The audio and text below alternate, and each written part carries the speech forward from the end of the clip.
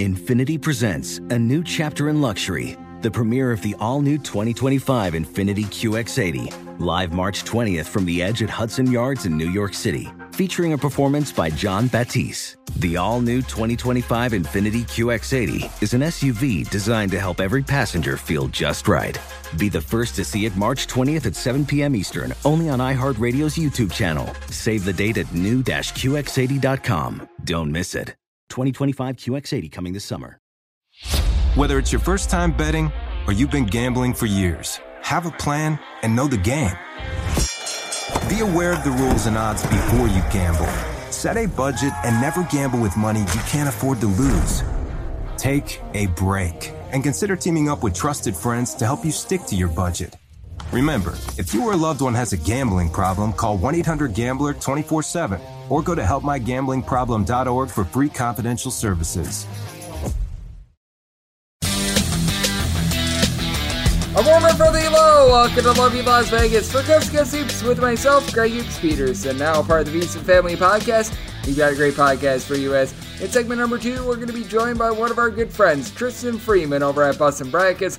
We're going to be chatting with him about what we all saw over the weekend with regards to a lot of these rivalry matchups and how teams coming off of those rivalry matchups are going to fare coming off of just emotional either letdowns or highs, because I do think that that is a topic of interest this week. We're also going to be taking a look at the ACC as he does a great job following the Pittsburgh Panthers and so many others out there in the great state of Pennsylvania. And we'll take a look at a few games for Tuesday as well as Duke and North Carolina, the way that those two teams have been trending in the final segment. Going to give you guys picks and analysis on every game on the betting board for this College Basketball Tuesday as we hit some bank shots. If you have a question, comment, segment idea, what have you for this podcast, you have one of two ways we offer those in. First one is my Twitter timeline at unit_81. Keep in mind, letters EM. Naming does not matter. As per usual, please do send these into the timeline. And the other way is via an Apple Podcast review. If you rate this podcast 5 stars, it is very much appreciated.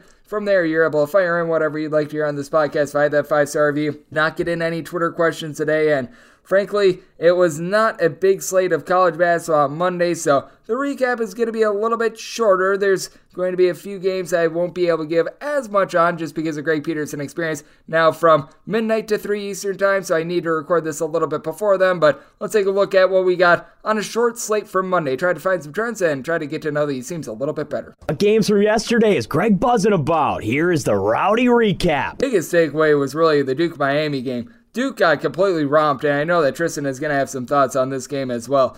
81-59 the final. Miami came out and just completely decimated Duke, who scored 10 points in the first 13 minutes in this one. Derek Lively's begun to look a little bit better for Duke. He was able to come in, give the team 11 points off the bench, but for Duke, they go 5-19 from three-point range. They turned the ball over 21 times on 22 made buckets, and for Miami, a team has not necessarily been the world's greatest on defense, they were able to force all of those, winning the rebound battle 38-31. You had No Chad Omier, 17 points, 10 rebounds down low. Justin Miller was able to chip in there 16 points, and I mean, for Miami, I recognize he had 6 assists and 5 rebounds, but they did all of this with Nigel Peck giving them just 5 points. So that was less than savory. Hartford has just continued to be a fade all season long. UMass Lowell completely drubbed them 70-48 in a random non-conference game. So there was that. And then you did see Idaho State go on the road. They were able to knock off Northern Arizona by a count of 75-70. Northern Arizona has been a pretty big fade-a-rooney, as well as they induced 5 turnovers of Idaho State in 40 minutes. And then in the makeup game, you saw Tarleton State take down UT Arlington 69-64. UT Arlington team that has begun to play some overs, but they have exceeded 68 points just twice this season, and they went 7 of 23 from 3. They did have Chandler Weaver actually go 4 of 5 from 3, which means that everyone else on the team went 3 of 18 from distance. And for Tarleton State, they've got their top scorer, Freddie Hicks, back to the fold. He had 22 points in this one. I am having to do this with the game pretty much going to halftime. Kansas up on Texas by a count of 42-32. My DK Nation pick was on Kansas, laying the small number thus far from what we've been able to gather. Texas has just been turning the ball over way too much, losing the turnover battle by a count of 10-3 for Kansas. Grady Dick has chipped in their 11 points, and Kansas just 1 of 6 from 3, and yet up by 10. Texas has won 2 of 10 from the outside. It's been a lot of driving. It's been a lot of offensive rebounds, with Kansas winning the offensive rebound battle by a count of 8-4. So that has been a little bit less than savory for a Texas team that would be able to really put themselves in good footing with a win in this one. Texas Southern, who has been one of the bigger money-burning teams in all of college basketball thus far this season. I believe that there's something like 6-16 against the spread, currently up on Bethune-Cookman, 36-28. We shall see what happens on that one. And UW-Milwaukee got a very unexpected scare from UW-Green Bay. It's about a 16 to a 17-point favorite. It was UW-Green Bay who was able to really give them a much bigger test than what was expected. UW-Green Bay able to go bombs away from three-point range to be able to hold in there, and that is a little bit of a theme that we're seeing right now in college basketball. What we are seeing is a whole bunch of overs. If you take a look at the college basketball season to date, you just don't find this very often in leagues. Right now, you've got 51.2% of college basketball games going over the total, 2,056 overs to 1,959 unders. Home underdogs have begun to dry up a little bit as well, 600, 549, and 23 against the spread. If you take a look at the last 30 days in college basketball, that number is 220, 238, and 15 against the spread. Home underdogs sitting at a paltry 48% over the last 30 days, and in the last 30 days, overs are hitting at 54.4%, 759, and 637. I can assure you that there will be a little bit of market correction and these totals are getting shaded upward. That is not a promise, that is a guarantee. And if you take a look at the last 7 days of college basketball, 172 overs to 154 unders, that is 52.8% to the over, and home underdogs 60, 63, and 1 against the spread in that time span, with favorites hitting at 53%. So that's what we're seeing in college basketball right now, and that's what we all got on Monday. Now, coming up next, we talk to our good friend Tristan Freeman about the ACC landscape. We take a look at some of the results that we saw over the weekend that were very intriguing. How some of these teams that played emotional rivalry games over the weekend are going to bounce back, and so much more next here on Coast to Coast Hoops with myself, Craig Peterson, now a part of the Decent Family Podcast. Witness the dawning of a new era in automotive luxury, with a reveal unlike any other, as Infiniti presents a new chapter in luxury, the premiere of the all-new 2025 Infiniti QX80. Join us March 20th live from the Edge at Hudson Yards in New York City, featuring an unforgettable performance by Grammy and Academy Award-winning singer, songwriter, and composer, Jon Batiste. The all-new Infiniti QX80 is unlike any luxury SUV you've ever seen. Smart enough to anticipate your needs, even before you do.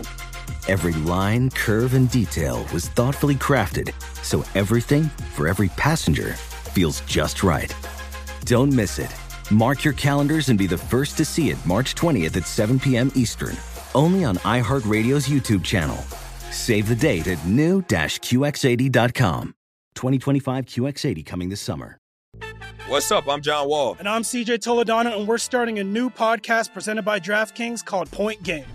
Everyone, please welcome Coach John Calipari. We're getting beat by 18. My first game in Kentucky, they're saying Cal's a bust. He can't coach. This is crazy. John Wall runs down the floor and makes a buzzer beater. Yep. You remember that, John? That's my first game winner I ever made. Remember you said you never see me do that. Ladies and gentlemen, DeMarcus Boogie Cousins. I called Boog. I'm like, yo, bro, I'm about to commit to Duke. And I hung up on him. Bro, I'm talking about, do you want to tell me how many times he called me all type of names? Bro, you really sold me out. You doing this. Bro, I was sick. I remember that like yesterday, man. Love you, John Wall. Thanks, Coach. Love you, too. You made me everything I am today. Nah, you made me. You made me. I love it. Check out Point Game with John Wall and CJ Toledano on the iHeartRadio app, DraftKings YouTube, or wherever you get your podcasts. It wasn't even supposed to be That's my dance, bro. Witness the dawning of a new era in automotive luxury, with a reveal unlike any other, as Infiniti presents a new chapter in luxury, the premiere of the all-new 2025 Infiniti QX80. Join us March 20th live from the Edge at Hudson Yards in New York City, featuring an unforgettable performance by Grammy and Academy Award-winning singer, songwriter, and composer, Jon Batiste. The all-new Infiniti QX80 is unlike any luxury SUV you've ever seen. Smart enough to anticipate your needs, even before you do. Every line, curve, and detail was thoughtfully crafted so everything for every passenger feels just right. Don't miss it. Mark your calendars and be the first to see it March 20th at 7 p.m. Eastern, only on iHeartRadio's YouTube channel. Save the date at new-QX80.com. 2025 QX80 coming this summer. What's up? I'm John Wall. And I'm CJ Toledano, and we're starting a new podcast presented by DraftKings called Point Game. Everyone, please welcome Coach John Calipari. We're getting beat by 18. My first game in Kentucky, they're saying Cal's a bust. He can't coach. This is crazy. John Wall runs down the floor and makes a buzzer beater. Yep. You remember that, John? That's my first game win I ever made. Remember you said you never seen me do that.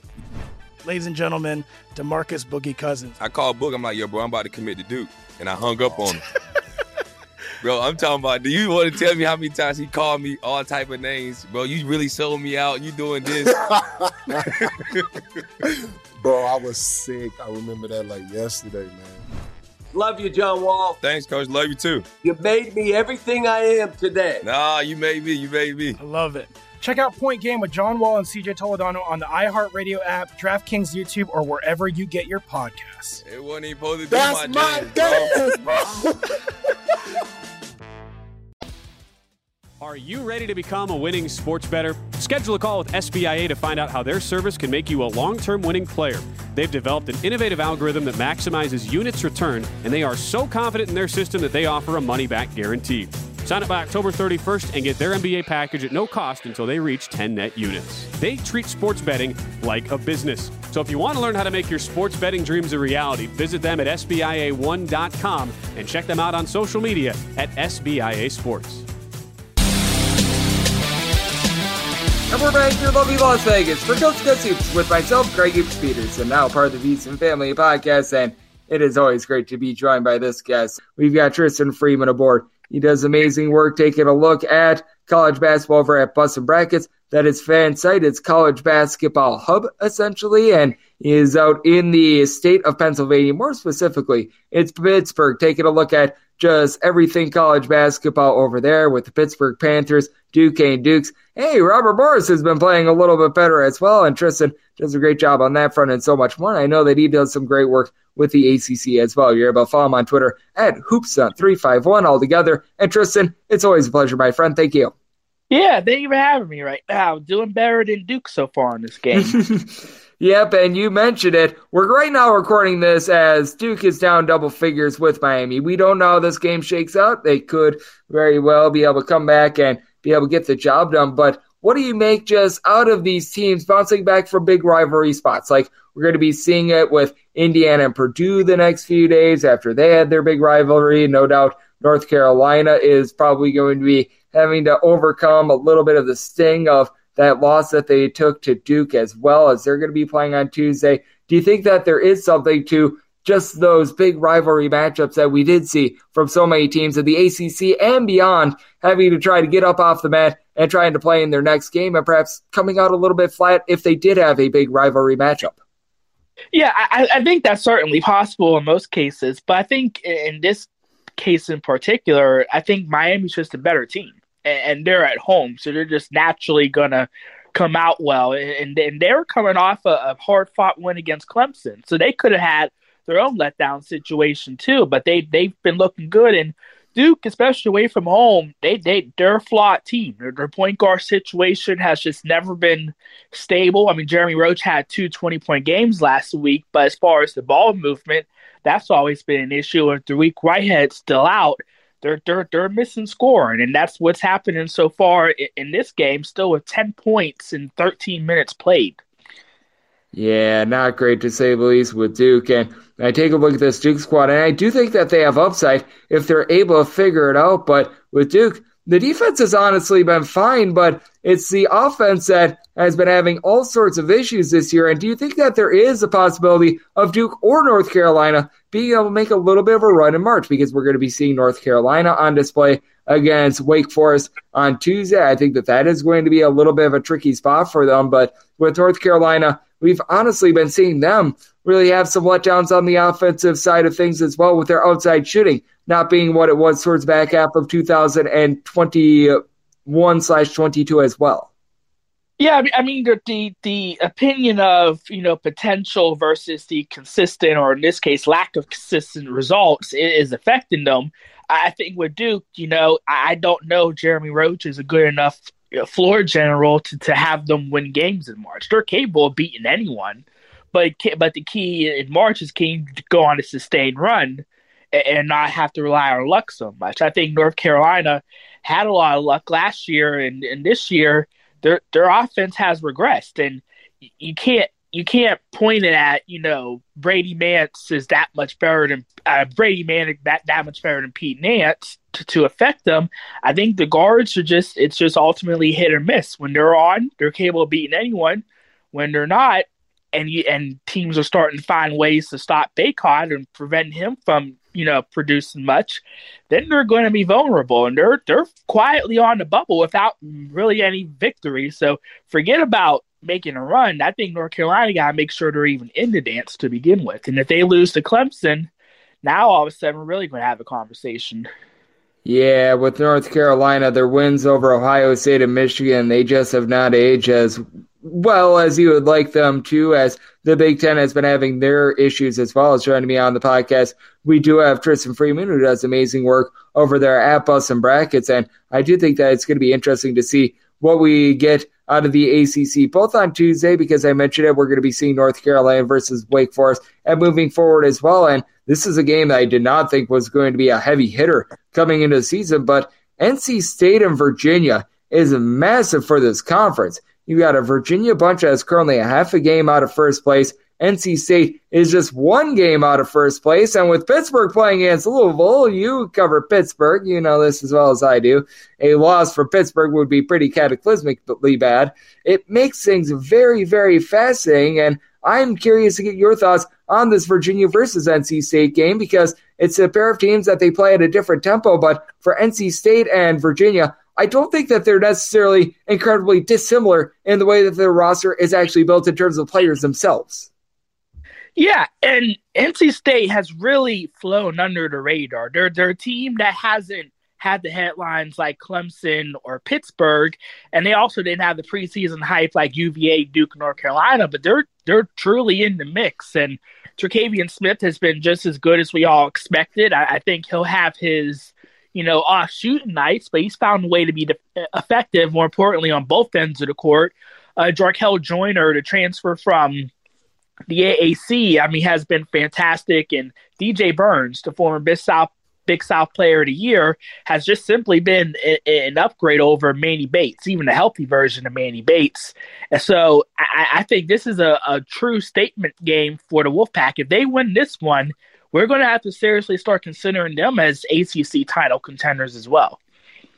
Yep, I'm right there with you, and I've been very impressed by this NC State backcourt, and I did mention it as well in terms of just seeding in the ACC. It is going to be big for Pittsburgh to just avoid the landmine of Louisville, a Louisville team that I think you'd agree with me. They played a little bit better recently. It's still a sorry Louisville team, but you know what? They've been able to get a little bit out of Mikey James, be able to help out that backcourt just a hair. But what have you been seeing, more importantly, from this Pittsburgh team thus far this season? Because there were such low expectations for them coming into the year. I did feel like they had some pieces that could be able to blossom, but it's been relatively incredible to take a look at it, because if you thought that Pittsburgh was going to be rising up the standings, you were figuring it was going to be because John Hughley was owning things down low. That has not been the case, and as a matter of fact, John Hughley's out for the year. Yeah, Federico was originally a West Virginia commit that parted ways in favor of other transfers. The expectation for him was that he might get spot minutes behind Hughley and the Diaz-Graham twins.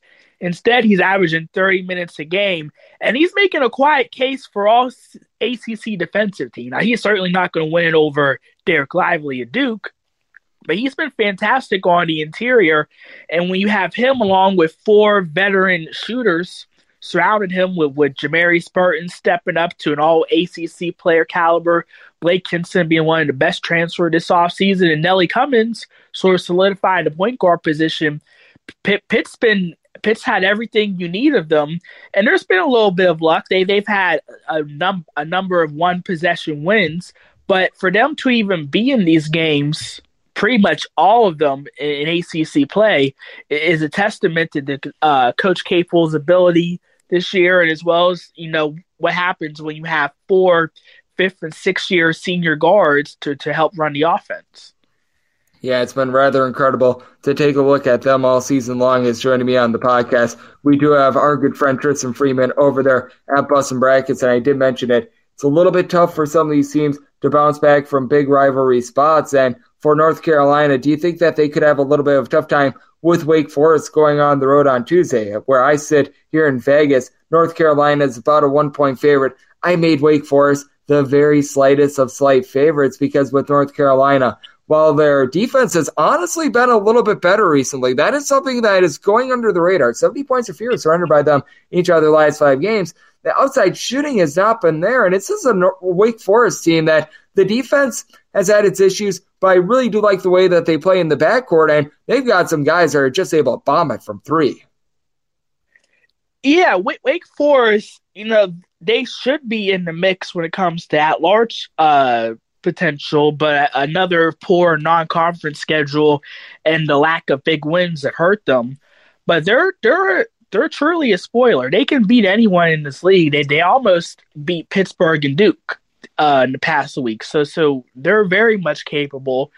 I'm interested to see what's going to happen with the Tar Heels because they're now on the road. And, I think everyone considering that there's similarities to last year when their backs were against the wall and they made the epic run to make the tournament and go on the run.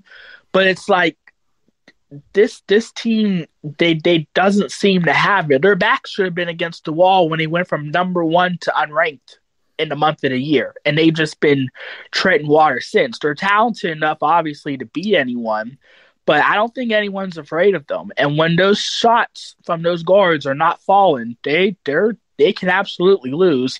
And I'm not sure they're going to be able to handle Tyree Appleby. He can very well go for 30 and be the best guard in the game tomorrow.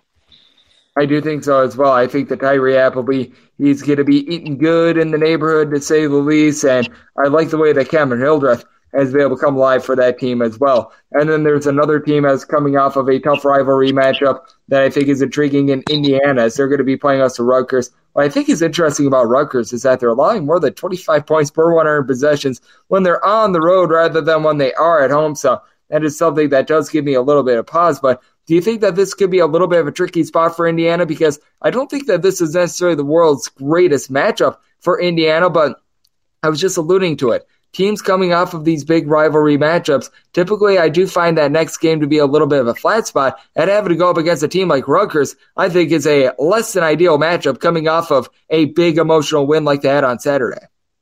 Yeah, well, we'll see early on what happens in the game if Indiana is in the right mindset or not, because if they're not, they can only score 10 points in the first 15 minutes in the game against Rutgers. That defense is suffocating. But ultimately, I think in the Big 12, outside of Nebraska and Minnesota, I think all of them could pretty much just beat up on each other. So nothing would surprise me in any way in the Big 10. But this is a pivotal matchup for both teams because as jumbled as the standings are, they're 2 teams that probably have the best chance to finish second in the conference. And obviously with the top 4 bye in play as well, this is going to be a big game. Both of these teams are safely in the tournament, so that's not an issue. But if one of them loses this game and then loses another one, they can go from second to all the way to 9th in the standings. So this and the rest of them is always going to be important for each of these teams in the Big Ten, outside of Purdue, who I think we can safely say is going to be the 1 seed. Yeah, with Purdue, even though they lost the game on Saturday, it's been a very impressive year for them. I'm in total agreement with you that they should be the number 1 team in the conference, in a conference that has just been all over the place. As joining me on the podcast, we do have Tristan Freeman of Bussin' Brackets. And out of all the teams in the Big Ten, who have been the biggest surprises to you in terms of positive and the negative? Because I just alluded to it a little bit earlier. For North Carolina, you mentioned the fact that they're not safely in the tournament, and I think that that's tied directly to the fact that their wins over Michigan and Ohio State, they just keep going down, down, down, Wisconsin has been just completely horrible. If you're out here in Las Vegas, they've went 1-11 against the spread in their last 12 after very nearly knocking off Kansas in Thanksgiving. I mean, boy, things have really spiraled downhill from there. But what team out of the Big Ten has been the biggest surprise to you? Because I would say out of all of them, I just had a little bit of higher expectations for this Ohio State team, and man, they just can't seem to get right. Yeah, I mean, in the first month of the year, when they were ranked, their best player was Zed Key. As soon as Bryce Sensabaugh took over and was starting averaging 18 a game, they've literally tanked. And I don't know what's up with that. I don't know what the problem with that is. I think a lack of consistent guard play has hurt them because the offense just looks disjointed all the time, and it's basically a Sensabaugh ISO play or nothing.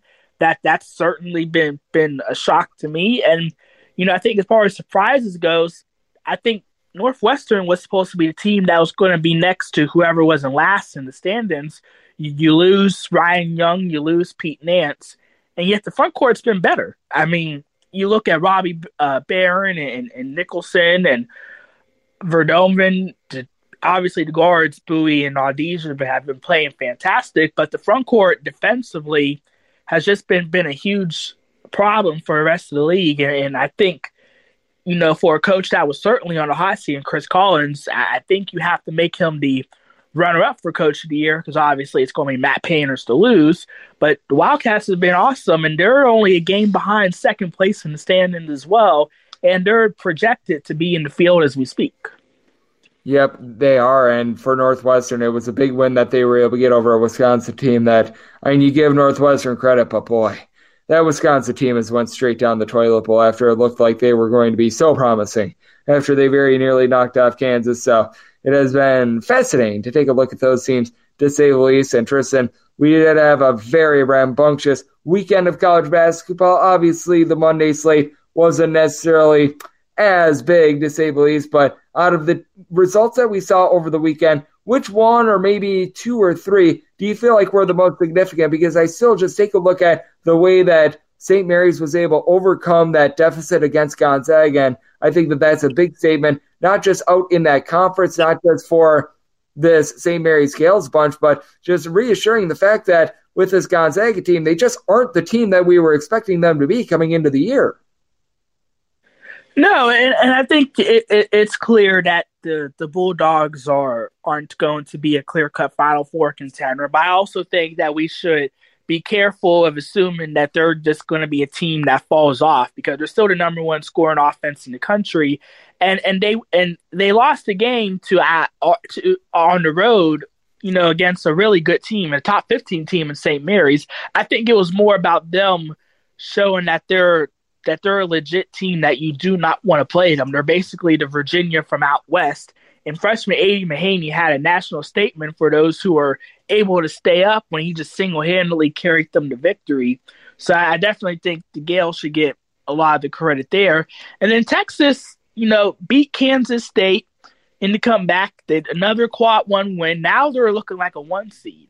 And I think the question is, hey, are they going to look outside? Or is Terry going to get the job for them?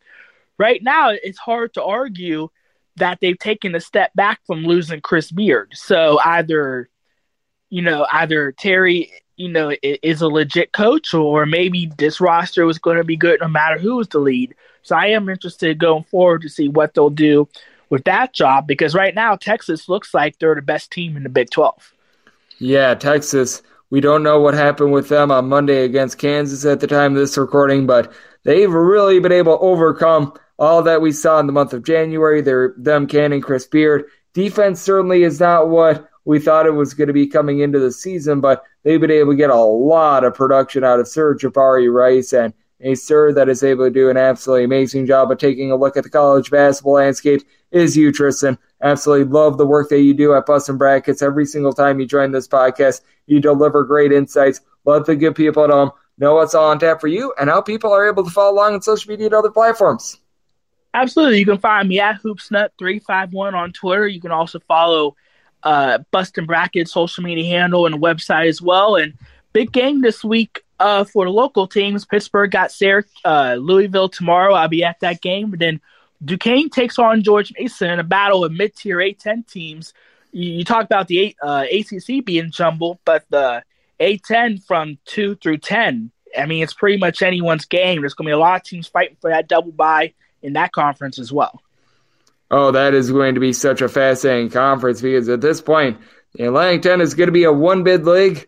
Dayton pretty much needed to win out in order to become a team that might have consideration for an at-large bid. They were not able to do that, so there's going to be a lot of pressure on these A-10 teams moving forward to be able to get seeding for what is going to be a just slobber knocker of a tournament, to say the least. And Tristan and all the other gentlemen over there at Bustin' Brackets are doing a great job of gauging this great game of college basketball. And every single time Tristan joins me, he lends great insights. Big thanks to him for joining me on Coast to Coast Hoops, part of the VSiN Family Podcast. And coming up next, it is that time of the podcast to give you picks and analysis on every game on the betting board for this College Basketball Tuesday as we hit some bank shots. Witness the dawning of a new era in automotive luxury with a reveal unlike any other as Infiniti presents a new chapter in luxury, the premiere of the all-new 2025 Infiniti QX80. Join us March 20th live from the Edge at Hudson Yards in New York City, featuring an unforgettable performance by Grammy and Academy Award-winning singer, songwriter, and composer, Jon Batiste. The all-new Infiniti QX80 is unlike any luxury SUV you've ever seen. Smart enough to anticipate your needs, even before you do. Every line, curve, and detail was thoughtfully crafted, so everything for every passenger feels just right. Don't miss it. Mark your calendars and be the first to see it March 20th at 7 p.m. Eastern, only on iHeartRadio's YouTube channel. Save the date at new-QX80.com. 2025 QX80 coming this summer. What's up? I'm John Wall. And I'm CJ Toledano, and we're starting a new podcast presented by DraftKings called Point Game. Everyone, please welcome Coach John Calipari. We're getting beat by 18. My first game in Kentucky, they're saying Cal's a bust. He can't coach. This is crazy. John Wall runs down the floor and makes a buzzer beater. Yep. You remember that, John? That's my first game winner I ever made. Remember you said you never see me do that. Ladies and gentlemen, DeMarcus Boogie Cousins. I called Book. I'm like, yo, bro, I'm about to commit to Duke. And I hung up on him. Bro, I'm talking about, do you want to tell me how many times he called me all type of names? Bro, you really sold me out. You doing this. Bro, I was sick. I remember that like yesterday, man. Love you, John Wall. Thanks, Coach. Love you, too. You made me everything I am today. Nah, you made me. You made me. I love it. Check out Point Game with John Wall and CJ Toledano on the iHeartRadio app, DraftKings YouTube, or wherever you get your podcasts. It wasn't even supposed to be That's my game, bro. Witness the dawning of a new era in automotive luxury with a reveal unlike any other as Infiniti presents a new chapter in luxury, the premiere of the all-new 2025 Infiniti QX80. Join us March 20th live from the Edge at Hudson Yards in New York City, featuring an unforgettable performance by Grammy and Academy Award-winning singer, songwriter, and composer, Jon Batiste. The all-new Infiniti QX80 is unlike any luxury SUV you've ever seen. Smart enough to anticipate your needs, even before you do. Every line, curve, and detail was thoughtfully crafted, so everything for every passenger feels just right. Don't miss it. Mark your calendars and be the first to see it March 20th at 7 p.m. Eastern, only on iHeartRadio's YouTube channel. Save the date at new-QX80.com. 2025 QX80 coming this summer. What's up? I'm John Wall. And I'm CJ Toledano, and we're starting a new podcast presented by DraftKings called Point Game.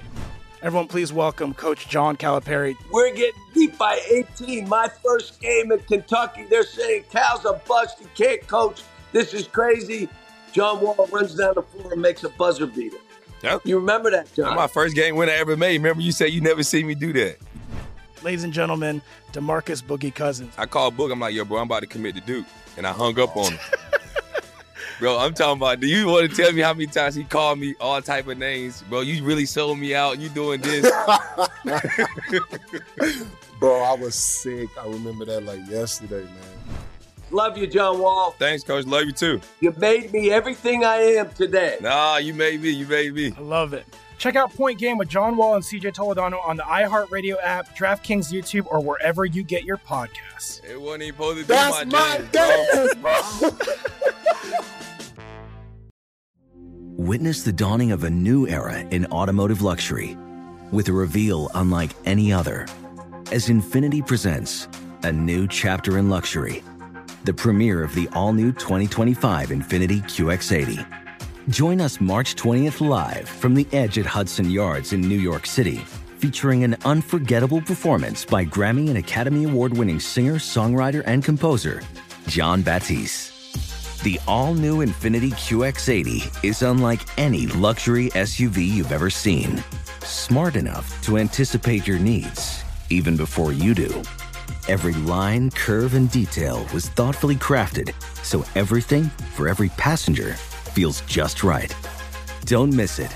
Mark your calendars and be the first to see it March 20th at 7 p.m. Eastern, only on iHeartRadio's YouTube channel. Save the date at new-QX80.com. 2025 QX80 coming this summer. What's up? I'm John Wall. And I'm CJ Toledano, and we're starting a new podcast presented by DraftKings called Point Game. Everyone, please welcome Coach John Calipari. We're getting beat by 18. My first game in Kentucky, they're saying Cal's a bust. He can't coach. This is crazy. John Wall runs down the floor and makes a buzzer beater. Yep. You remember that, John? That's my first game win I ever made. Remember you said you never see me do that. Ladies and gentlemen, DeMarcus Boogie Cousins. I called Book. I'm like, yo, bro, I'm about to commit to Duke. And I hung up on him.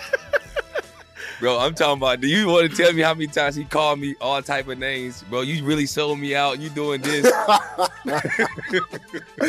Bro, I was sick. I remember that like yesterday, man.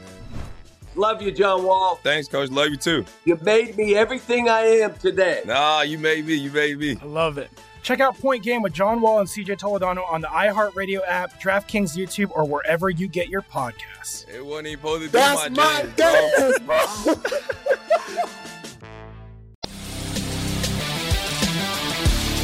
We're back here in lovely Las Vegas for Guts Cousins with myself, Greg Peterson, now part of the Beeson Family Podcast. Always great to be joined by Tristan Freeman, doing great work over there at Bussin' Brackets. He's out there in ACC country, following the Pittsburgh Panthers, really everything in the Pittsburgh area in terms of college basketball, but on top of that, doing a great job taking a look at the national landscape of college basketball, and every single time he joins this podcast, does a tremendous job making us all smarter on the game that we all know and love. So, big thanks to him for joining me in the last segment. Now it is that time of the podcast. I give you picks and analysis on every game on the betting board for this college basketball Tuesday as we hit some bank shots. Most financial establishments close at a certain time, but not here. It is time for a side and total on every game on today's betting board bank shots. Do note that as per usual, any changes that are made to these plays will be listed up on my Twitter feed at Janet_D1. Good to be going in Las Vegas rotation order. This is where pretty much we go with the bigger conferences first, and then typically the smaller conferences are at the bottom. The lone game that is going to be at the bottom is the game involving our independent school in Chicago State. Everything else is in time order, then the Chicago State game is at the bottom. So that'll keep things clean and easy. And how about if we get started with 601, 602 on the betting board? It is Rutgers, and they hit the road face-off against Indiana. Hoosiers are between 4 and 4.5 point favorites. Totals between 134.5 and 135, and this is a total I set at a 132. I'm diving under. Now, if you do have one trepidation with this Rutgers defense, massive home and road splits. They are giving up 75.2 points per 100 possessions at home, 101.2 points per 100 possessions on the road. That is a 26-point disparity. That said, I do think that this is a little bit of a flat spot for Indiana. They're coming off of knocking off number 1 in Purdue. Now they have to get back up for this game, and I do think that's a little bit of a tough matchup. Trayce Jackson-Davis has been amazing this year for Indiana. We saw him have a nice day on Saturday, and he's really been able to deliver recently as he has had at least 18 points in each of the team's last 7 games. He has had 2 20-plus rebound games in the last 4. He's been just racking up the blocks. Overall for the season, 20 points, 11 rebounds, 3.5 assists, 3.2 blocks per contest. And then you've got Jalen Hood-Schifino in the backcourt. He's able to shoot 41% from 3, 12.5 points per game. But we have seen some inconsistencies because while that Indiana win over Purdue was terrific. Prior to that, and that game against Maryland, in which they only got to 55 points, Hood Schifino was not too terrific in that game, and I do think that Rutgers is going to be able to generate some steals in this game. You've got Cliff Omoruyi to be matching up with Trace Jackson Davis, 13.5 points, 10 boards, 2 blocks per contest, and then you've got the duo of Cam Spencer and Caleb McConnell combining for 4.6 steals, 6.6 assists. You get 12.8 points and 42% three-point shooting out of Spencer. McConnell shooting 22% per three, more like 10 points per game, but still, you've been able to have Andre Hyatt be able to hit some threes. Rutgers as a whole, they only shoot about 32.5% from three, but a top 25 team in terms of turnovers forced on a per possession basis. It's an Indiana team that they've been able to do a better job on defense themselves, allowing 70 points or fewer in 6 out of their last 7 games. So I do think the things are going to be a little bit more buttoned up for Rutgers. They've really only allowed north of 70 points once to a team not named Iowa. Iowa was able to get them twice, but other than that game against Temple, they've been relatively good on that front. With Indiana, you do have guys like Tamar Bates, Miller Kopp, who I do like with Kopp, shooting now 44.5% from three. Bates right around 8 points per game. He shoots about 40% from three, so a little bit of an interesting circumstance here. Rutgers has not been the same team on the road, but I do think that this is a little bit of a flat spot in this circumstance for Indiana, so I did set my total at 132. I do think that you're going to get a game that slowed down Indiana about 130th in the country in terms of possessions per game.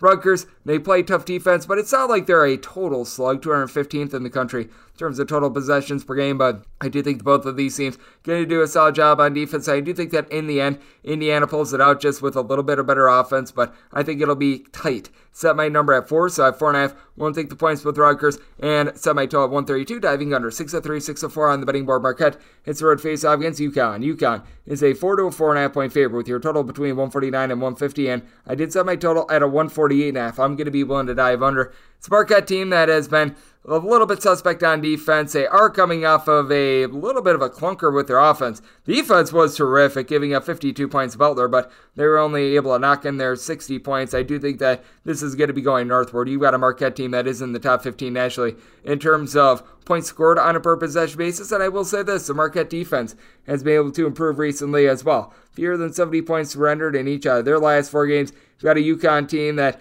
the defense has been a little bit all over the place recently. They have now given up at least 75 points in 2 out of their last 4 games, and if you want to go back a little bit further, 4 out of their last 6, so that's a little bit unsightly. I do think that they're going to be able to pick it up still, a top 25 team in terms of points allowed on a per possession basis with Dominic Clingan down low, giving you 2 blocks, 6 boards. You've got a team that shoots it well from 3-point range. Alex Caravan, Jordan Hawkins, Adama Sanogo, they all shoot between 38.5% and 40.6% from 3-point range. You've got Caravan, who's able to give you right around 9 points, 4 boards per contest. Hawkins, 16 points, 4 boards, and then Adama Sanogo just makes things a go-go, 17 points, 7 boards. You've got to love what all these guys bring to the table, including Andre 3000 Jackson, just 5.9 points, but 6.5 rebounds, 4.5 assists, 1.2 steals per game, but you saw it the first time around. Marquette was able to get the job done 82-76 in that game. Marquette was able to do a nice job of holding down UConn from beyond the arc, 6 of 22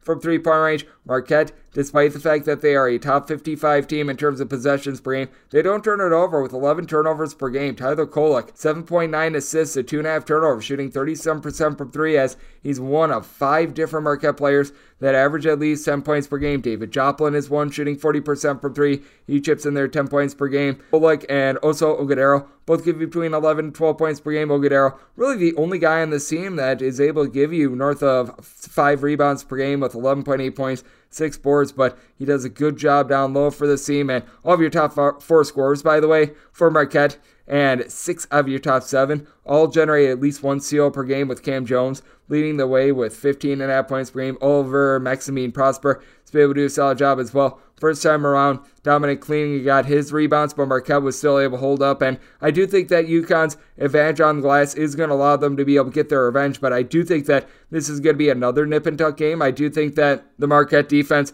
is rapidly improving, and I do think that UConn, unlike the first time around, they are going to be looking to slow this game down because Marquette is a team that's looking to run and gun it a little bit more. UConn, they're not a slow team, but we've noticed that their possessions per game have went down by about 3.5 per game over their last 3 contests. They rank overall about 125th in the country in terms of total possessions per game. I do think that Marquette is going to be slowed down just a tad in this game. I did set my line at 2.5. I'm going to be willing to take the points with Marquette. I think that UConn is able to get the outright win, but they've been a rather disappointing team. I don't want to be laying the points with them. I want that security of being able to get 4+ with Marquette, and did set my total at 148.5, so also looking at the under to go along with Marquette. 605, 606 on the betting board. Akron plays those to Toledo. Toledo is a 2.5 to a 3-point underdog. Your total between 147.5 and 148.5. I did set my total at 146.5. It's a tricky spot because you got a Toledo team that ranks in the bottom 100 nationally in terms of points allowed on a per possession basis, and in terms of points scored on a per possession basis,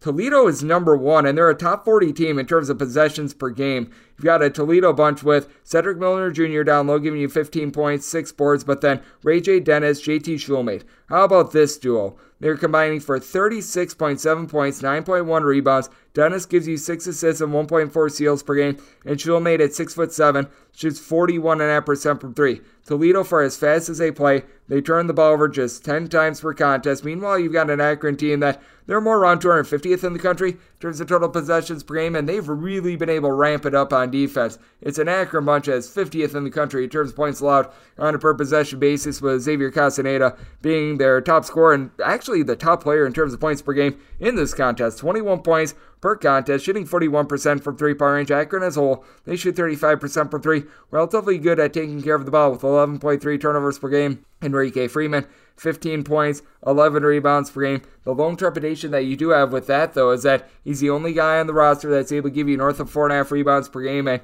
you do have a little bit of better team rebounding when it comes to Toledo, because while you've got Milner Jr., Schulmate, what have you, you've got essentially 6 different guys that give you at least 3.8 rebounds per game, so that is something that you're able to utilize to your advantage. You've got someone that comes in from Cal State Fullerton and Dante Maddox, who's been able to give you 10.5 points per game, shooting in the neighborhood about 42.5% from 3-point range. Now, I do think that Toledo can be slowed down, and as a matter of fact, in their last game against Central Michigan, they were slowed down a tad. They still got theirs, but they were able to actually win that game 84-59, so it was a little bit of a rare under in that circumstance. You've got an Akron team that they've done a very good job with their defense, as they have allowed 70 points or fewer in really all but one of their games thus far in MAC play. Typically, it's a little bit easier to slow a team down than it is to speed one up, and for Toledo, even in a little bit of slowed down game, I do think that they'll be able to have some success just because they do such a good job as a team of rebounding. You've got Freeman, who's going to be that dominant rebounder, but at the same time with Akron, you could use a little bit more out of someone like a Greg Tribble, Sammy Hunter, guys giving you between 6 and 7 points per game.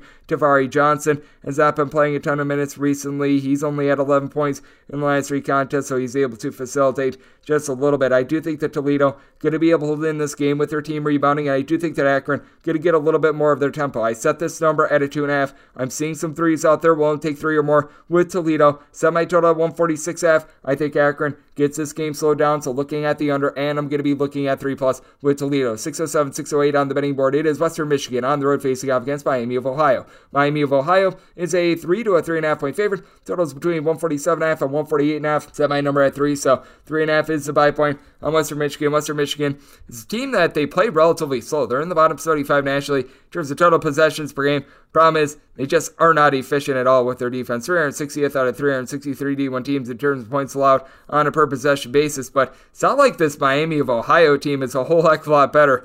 They're better than 360th, but that's because they're 356th. So both of these teams absolutely pathetic in terms of defensive efficiency. Miami of Ohio, more of a mid-tempo team, but in terms of best scorer out there on the floor, that belongs to Lamar Norman Jr. of Western Michigan. 18 points, 3 assists per game, shooting 35% for 3 for a Western Michigan team that overall, they do shoot 33.5% from the outside. They do need to cut down on the 13 turnovers per game, but you do take a look at this Miami of Ohio team, and you really don't get a lot down low out of this team, as you've got someone in Anderson Marmbeau, who's right around 300 pounds, 13 points, 5.5 boards, and just does not lend a lot of versatility, though I will say 2.7 assists per game as a big man. That's not too bad. They really rely upon their main 2 scorers, though. That'd be Mekhi Larry along with Morgan Safford. These 2 guys are combined for 33.5 points, 9.5 boards, 2.5 steals, and both shoot 36.5% from 3. In a close game, one thing Miami of Ohio has going for it is that they shoot nearly 77% at the free throw line, but Western Michigan honestly does shoot relatively well themselves, 72.5%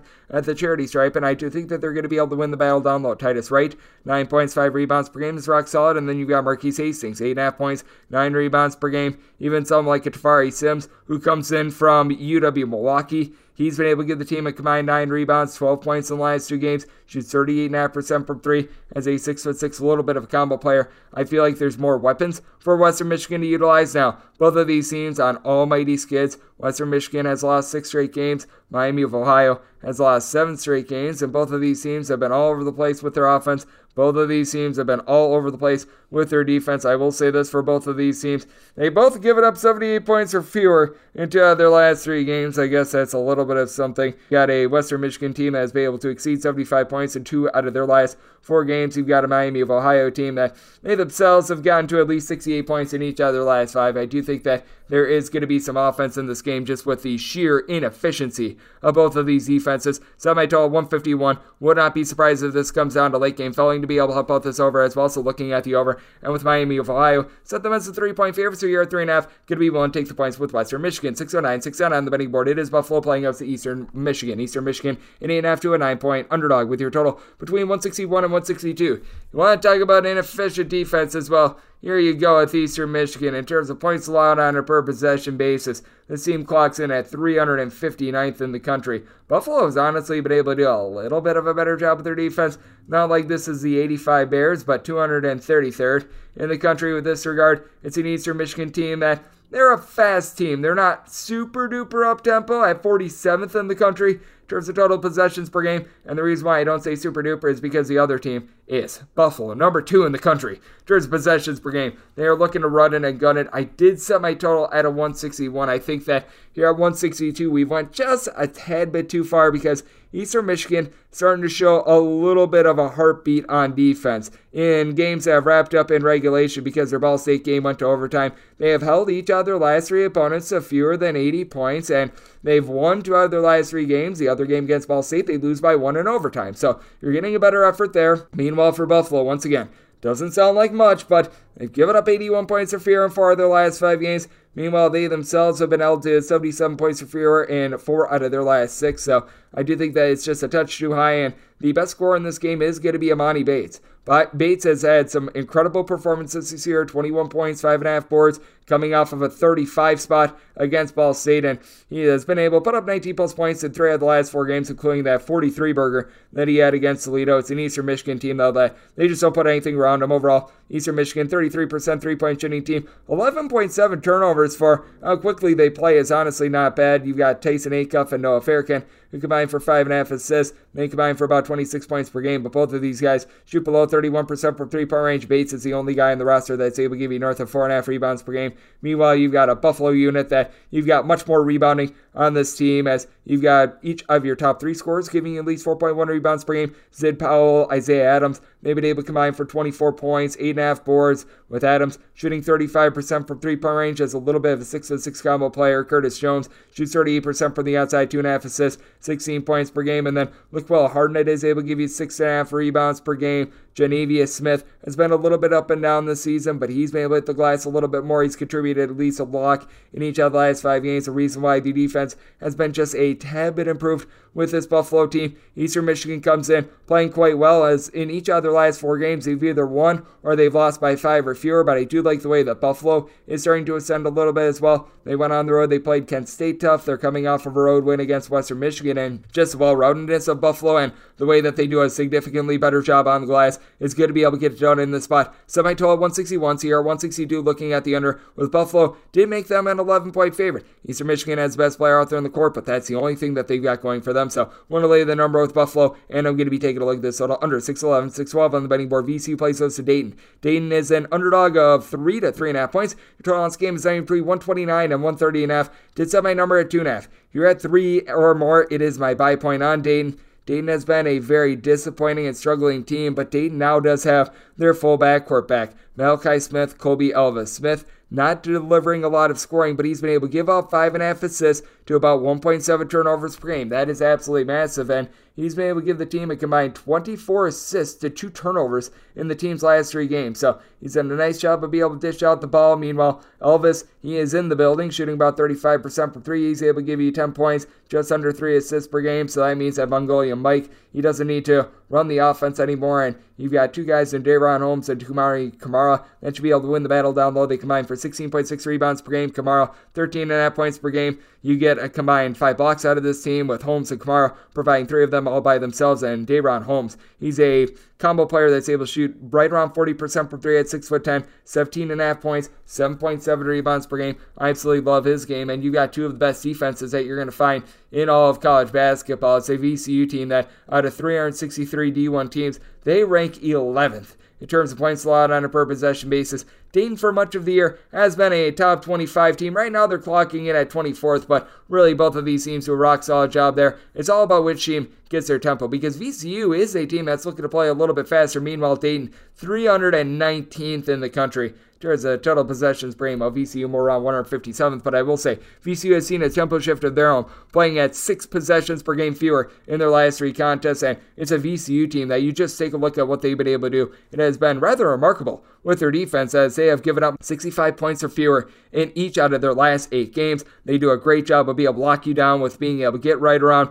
9 turnovers in terms of steals per game, overall turnovers. They're a top 20 team in terms of turnovers forced on a per possession basis, but they themselves turn the ball over about 14.5 times per game. You've got Jaden Deloach down low, giving you 9.5 points, 7 rebounds per game, and it's very clear Ace Baldwin is going to need to go into takeover mode. He's the top scorer for the team, 13.5 points, 5.8 assists, shoots 40% from 3 with 2.2 steals per game, coming off of scoring 14 plus points in 4 of the last 5 games, and a 37th spot to be able to lift the team over St. Louis as well. Brandon Johns is able to provide you 12 points per game. Got guys like Jameer Watkins, Jaden Nunn, that give you right around 8 to 9 points per game. So it's a little bit more of a deep VCU team, but with Dayton, I do think that they're going to be able to get up off the mat. They have given up at least 68 points in 4 of their last 5 games. One of those games was a game that did go to overtime against Loyola Chicago, though. This is still a team that does a great job down low. I think that it's going to be a sloppy game involving a lot of turnovers. Dayton in the bottom 125 in terms of hanging on to the ball, and I do think that this is going to be a game that ultimately does come down to late game fouling, and I do think that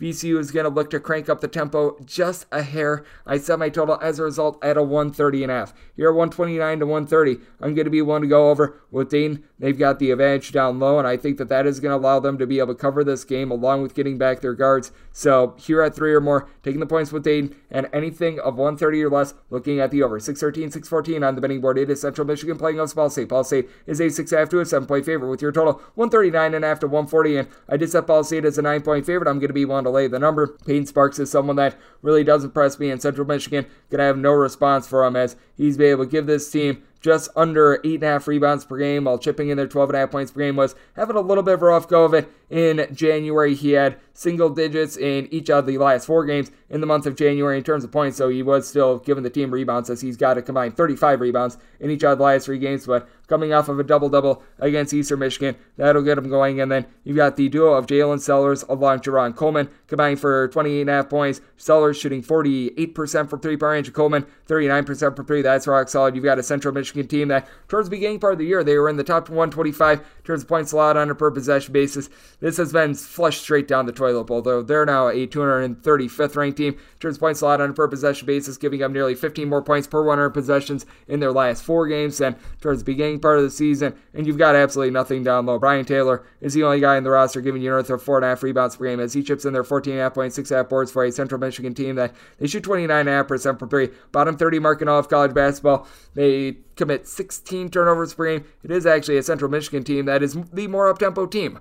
Ball State, more around 200th in terms of total possessions per game. Central Michigan, they're hovering in that neighborhood about 90th, and it's just a Central Michigan team that's relying a little bit too much on Reggie Bass along with Jesse Zarzula. Bass is able to give you about 3 assists per game. Zarzula, 16.5 points, shooting 35.5% from 3-point range, but Zarzula, a little bit banged up. He missed the team's most recent game. He's probably going to be out of the fold once again, which means that you're just left all out of sorts with this backcourt, with the way that Ball State has been able to operate in general, the way that they've got more low post presence, and they've given up 70 points or fewer in 2 of the last 3 games. But with Central Michigan going straight down the toilet bowl, I do like this total over. I recognize that Central Michigan only was able to exceed the 70-point plateau once in the month of January, but I do think the Ball State going to be able to put in a lot of damage on this total, and Ball State, they themselves outside the top 200 in terms of points allowed on a per possession basis. So I did set my total at 141 going over with Ball State, made them a 9-point favorite, so I'm going to be one to lay the number. 615, 616 on the betting board. Wake Forest is going to be playing us in North Carolina. North Carolina between a pick-up to a 1-point favorite. Totals between 153.5 and 154.5. I did set my total at 149.5. I'm going to be one to dive under. This is very strange to say, but North Carolina hasn't been completely terrible with their defense recently. You take a look at them, and they have now given up 70 points or fewer in each out of their last 5 games, and I believe 6 out of their last 7. Meanwhile, you do have a Wake Forest team that, well, it's not been so savory for them on defense. 75-plus points surrender in 4 of their last 5 games. They were able to snap that against a Notre Dame team that's completely rudderless. But I do think that Wake Forest is going to be able to get the job done on their home floor because they do have the added versatility of Cameron Hildreth along with Tyree Appleby. These two guys are eating good in the neighborhood. Hildreth hits the glass a little bit more, 13 points, 6 boards, 2.8 assists, had a triple-double against Hampton earlier this year. Meanwhile, Appleby, he shoots 37.5% from the outside, 18 points, 6 assists, and it's cut down on the turnovers, so 3 turnovers per game. Wake Forest is a mid-tempo team. They're more around about 180th in terms of total possessions per game. You've got a North Carolina team then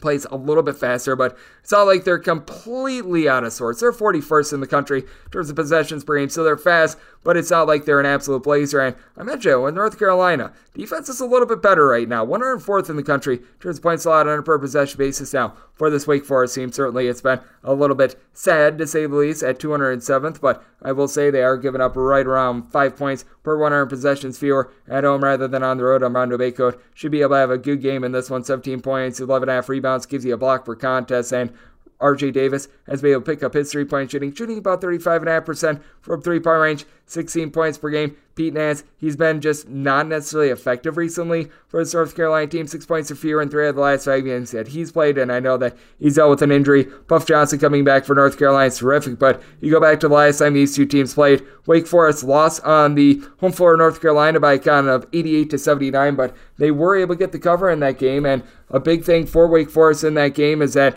they allowed North Carolina to shoot the 3, but they themselves went 10 of 21 from distance. They've got a pair of guys in Damari Monsanto, coupled with Davion Williamson, who followed Steve Forbes over from East Tennessee State. You've got both of these guys being able to shoot north of 38.5% from 3. Williamson, 8 points per game. Monsanto, 13.5 points per contest on 41% 3-point shooting. And then Austin Carr is able to give you 6 rebounds per game. I do think that the added versatility they have with Wake Forest is very big. And I do think that Wake Forest is going to do a better job on the turnover front. 15-9, North Carolina, one of the worst teams in the country in terms of forcing turnovers on a per possession basis. And Wake Forest, they've been able to be relatively buttoned up with regards to the way that they take care of the ball. And I do think that that'll be the difference in things being flipper-roonied. I did set my total at a 149.5. I'm diving under with Wake Forest. Did make them the 1.5 point favorite, so I'm going to be willing to take Wake Forest as a pick'em / a money line underdog. 617, 618 on the betting board. It is Louisville in the road face-off against Pittsburgh, and Pittsburgh is a favorite of 16 to 16.5 points, and your total on this game in between 138.5 and 139.5. Interesting circumstance here. You've got a mid-tempo Pittsburgh team that has really been able to excel on offense. Meanwhile, you've got a Louisville team that they're in the bottom 100 in terms of points scored on a per possession basis, but they're also in the bottom 100 in terms of points allowed on a per possession basis. I did set my total at a 140.5. I'm going to be willing to go over the total because you do have a guy in L. Ellis that has been able to deliver a little bit of everything for Louisville. 17 points, 4.8 assists, but is 4.1 turnovers per game. That leads all of college basketball, and that means that a lot of teams are able to turn those turnovers into offense. I will say he's been a little bit better recently. 3 turnovers or fewer in 4 of the last 5 games, and the lone outlier that was just 4 turnovers, and he's been able to give up 4+ assists in every one of those contests. As a result, we have seen this Louisville team be able to get past the 68-point plateau in each of their last 2 games. Now, it's a Louisville team that they are still not necessarily doing the world's greatest job in terms of their defense. It's a defense that has now allowed at least 75 points in 7 out of their last 8 games. It's a Pittsburgh team that they've been able to up their defense a little bit more, giving up 71 points or fewer in 4 of their last 5 games. So the last time these two teams played, it was a 75-54 thrashing of Louisville. Louisville in that game, 17 turnovers on 19 made buckets. I do think that we're going to see things be a little bit different on that front, but with that said, you've got Greg Elliott who in that first game at 23 points, and he has been able to light it up for a Pittsburgh team that overall is shooting about 35% from 3-point range. Elliott shoots 41% from the outside, 10.5 points per game. Nelly Cummings, he's been good with Jamarius Burton combining for 8.9 assists per game. Cummings shoots about 34% from 3-point range. Burton 35% for 3 with Burton giving 16 points per game. Blake Hinson, 6'7" combo player, 16 points, 6.5 rebounds per game. Going to be hard for Louisville to match up with. Now, Louisville, they do have their top rebounder in Brandon Huntley-Hetfield. Back to the fold, he and Jalen Withers have been able to combine for about 11.2 rebounds per game. At the very least, Huntley-Hetfield was warming up in the team's last game, did not play in that. I expect him to go in this game, and Mikey James has been able to shoot it well from three-point range as well. Had just 5 points in that game against Pittsburgh, and I will say single digits in now 3 out of the last 5 games, but overall shooting 37% from three-point range. In terms of points allowed on a per possession basis, they've been a relatively solid team. Not great, not terrible, right in that neighborhood of about 100th with this regard, but I do think that for Pittsburgh, a team that has really been able to get things going with their three-point shooting, a team that has been able to get past the 70-point plateau, and now 4 out of their last 6 games, that they're going to be able to keep it going on offense against the Louisville defense that has been one of the worst in all of college basketball. Did set my total at a 140.5. I'm going to be willing to go over in this spot, and the last time these two teams played, it was a complete drubbing. I do expect more of the same in this one. I did set Pittsburgh as a 16.5 point favorite, so 16 is the absolute max I'm willing to lay, but I'm willing to lay 16, and I'm going to be looking at the over. Now we go to my DK Nation pick. This is 619, 620 on the betting board. It is Auburn, and they are going to be on the road facing off against Texas A&M. Texas A&M is a favorite of 2.5 to 3 points. Your total on this game, it is 140.5, and DK Nation pick, that is going to be on the under. You've got a pair of teams that are playing absolutely superb defense for Texas A&M. They have allowed 67 points or fewer in now 10 out of their last 12 games. Meanwhile, you've got an Auburn team that is 16th in the country in terms of points allowed on a per possession basis, but if you're looking on a road/neutral court basis, it's an Auburn team that they're in the top 8 nationally in terms of points allowed on a per possession basis. You also do have a Texas A&M team that they've had a little bit of a tough time taking care of the ball on their home floor. They are 278th in the country in terms of just turnovers on a per possession basis, but what I do like about this Texas A&M team is the way that they're able to rebound. They're a top 25 team in terms of total rebound rate. This despite the fact that they don't have that one big man down low like Auburn does. Auburn has been so good on defense because they do have G&I Broome just cleaning things up. 13.5 points, 8.9 rebounds, is 2.5 blocks per game. That's in the top 10 nationally, and it's a Auburn team that they rank 4th in the country in terms of percentage of shots by opponents that they do block. But here's the issue with Auburn. They rank in the bottom 15 nationally in terms of three-point shooting percentage at 28.8%. You've got Wendell Green, who's able to give you 4.3 assists, 13.5 points per game, but Texas A&M, they're right around 280th or so in terms of three-point shooting percentage, but at the very least, they shoot more around 31.8% from three, and they do have a primary scorer. That would be Wade Taylor IV. You get 14.5 points, 4 assists out of him, and then scores 2 through 5 for Texas A&M. They're a part of that team that does do such a good job of rebounding as they all give you at least 4.2 rebounds per game. Julius Marble, 9.5 points, 4.5 rebounds. Dexter Dennis, very good defender, 8.5 points, 5.3 rebounds. Seal per contest. Henry Coleman, 10.5 points, 6.5 boards, and Tyrese Radford has picked up his scoring. He's now shooting about 35.5% from three-point range. He's been able to deliver at least 15 points in 4 of the last 5 games, 14 plus in each of those 5 as well, while giving the team 7 plus rebounds in 3 of the team's last 4. So my DK Nation write-up as a result, it is going to be on the under, with Auburn's just sheer lack of ability to be able to put the ball in the basket from the outside, and the fact that Texas A&M has been playing so well on defense. Meanwhile, Auburn, they've allowed 70 plus points in 3 out of their last 5 games. I did make Texas A&M a 4-point favorite, so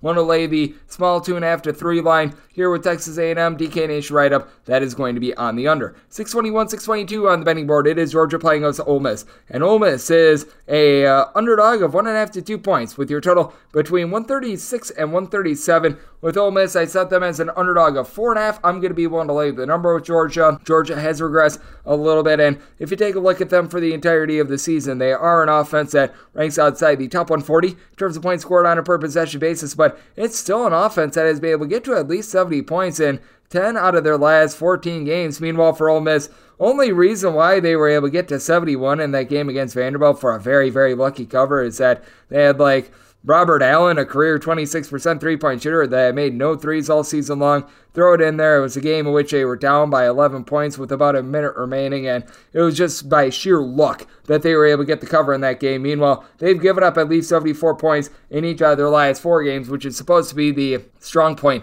of this team. Now, the good news is they were missing Matthew Morrell a little bit for the past week or two. He's been able to come back in the fold, and they badly need him because he is the lone double-figure scorer for this team. 14.7 points, 2.5 assists, only shoots about 30% per 3, and overall, Ole Miss shooting shooting 30.3% from three-point range, while also ranking about 133rd in the country in terms of points allowed on a per possession basis to go up against a Georgia team that is 109th in this category in terms of points allowed on a per possession basis. But you've got a Georgia team that as well is allowing about 18.4 points fewer per 100 possessions at home rather than on the road. And you've got an Ole Miss team that they brought in a lot of guys via the transfer portal like Javius McKinnis, Shashun Bala, Theo Akuba. They have not been able to necessarily excel down low. McKinnis has been able to give you a little bit more recently with 6+ rebounds in 4 of the last 6 games, but I mean, you're really relying upon someone in Mr. Jamin Brakefield, who's been able to give you 9.5 points per game to really do it all for the team. Meanwhile, you've got a Georgia bunch that they're not strong down low, but they're a top 45 team in terms of opponents' 3-point shooting percentage.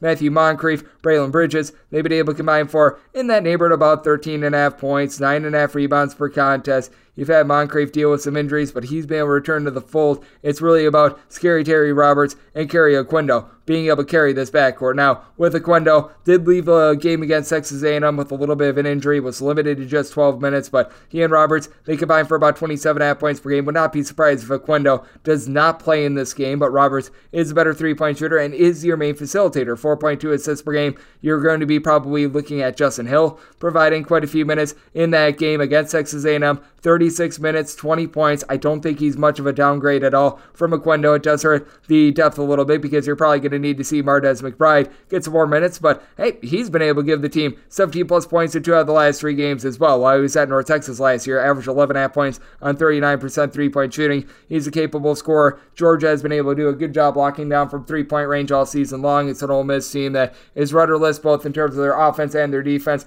For Georgia, they have been able to get to 70+ in quite a few of their games. I think that it's going to be a little bit of a struggle for them to be able to get there, but I certainly think that they're going to be able to get the job done much like they did the first time around, first time these two teams played. Georgia went on the road. They were able to get a 62-58 win in a game which Ole Miss went 3 of 19 from 3-point range. I think Ole Miss shoots a little bit better than that, but Georgia was able to win the rebound battle. They played even up in terms of turnovers. I think it's going to be a little bit higher scoring, but I think it's going to be another slog for both of these teams. Some I told 134.5, so I'm going to be diving under. Of Georgia, I think they get it done once again. Willing to lay up to 4 with Georgia, so willing to lay the 1.5 to 2 that I'm seeing right now. 623, 624 on the betting board. Kent State plays us to Bowling Green, and Bowling Green is a underdog of 13.5 to 14 points with your total 147.5. I said Kent State as a 12.5 point favorite. I'm going to be willing to take the points. It is a Bowling Green team that certainly leaves a lot to be desired on defense, and they go up against one of the best mid-major defenses in all of college basketball. It's a Kent State team that ranks in the top 30 nationally in terms of points allowed on a per possession basis. They're a top 25 team at being able to generate turnovers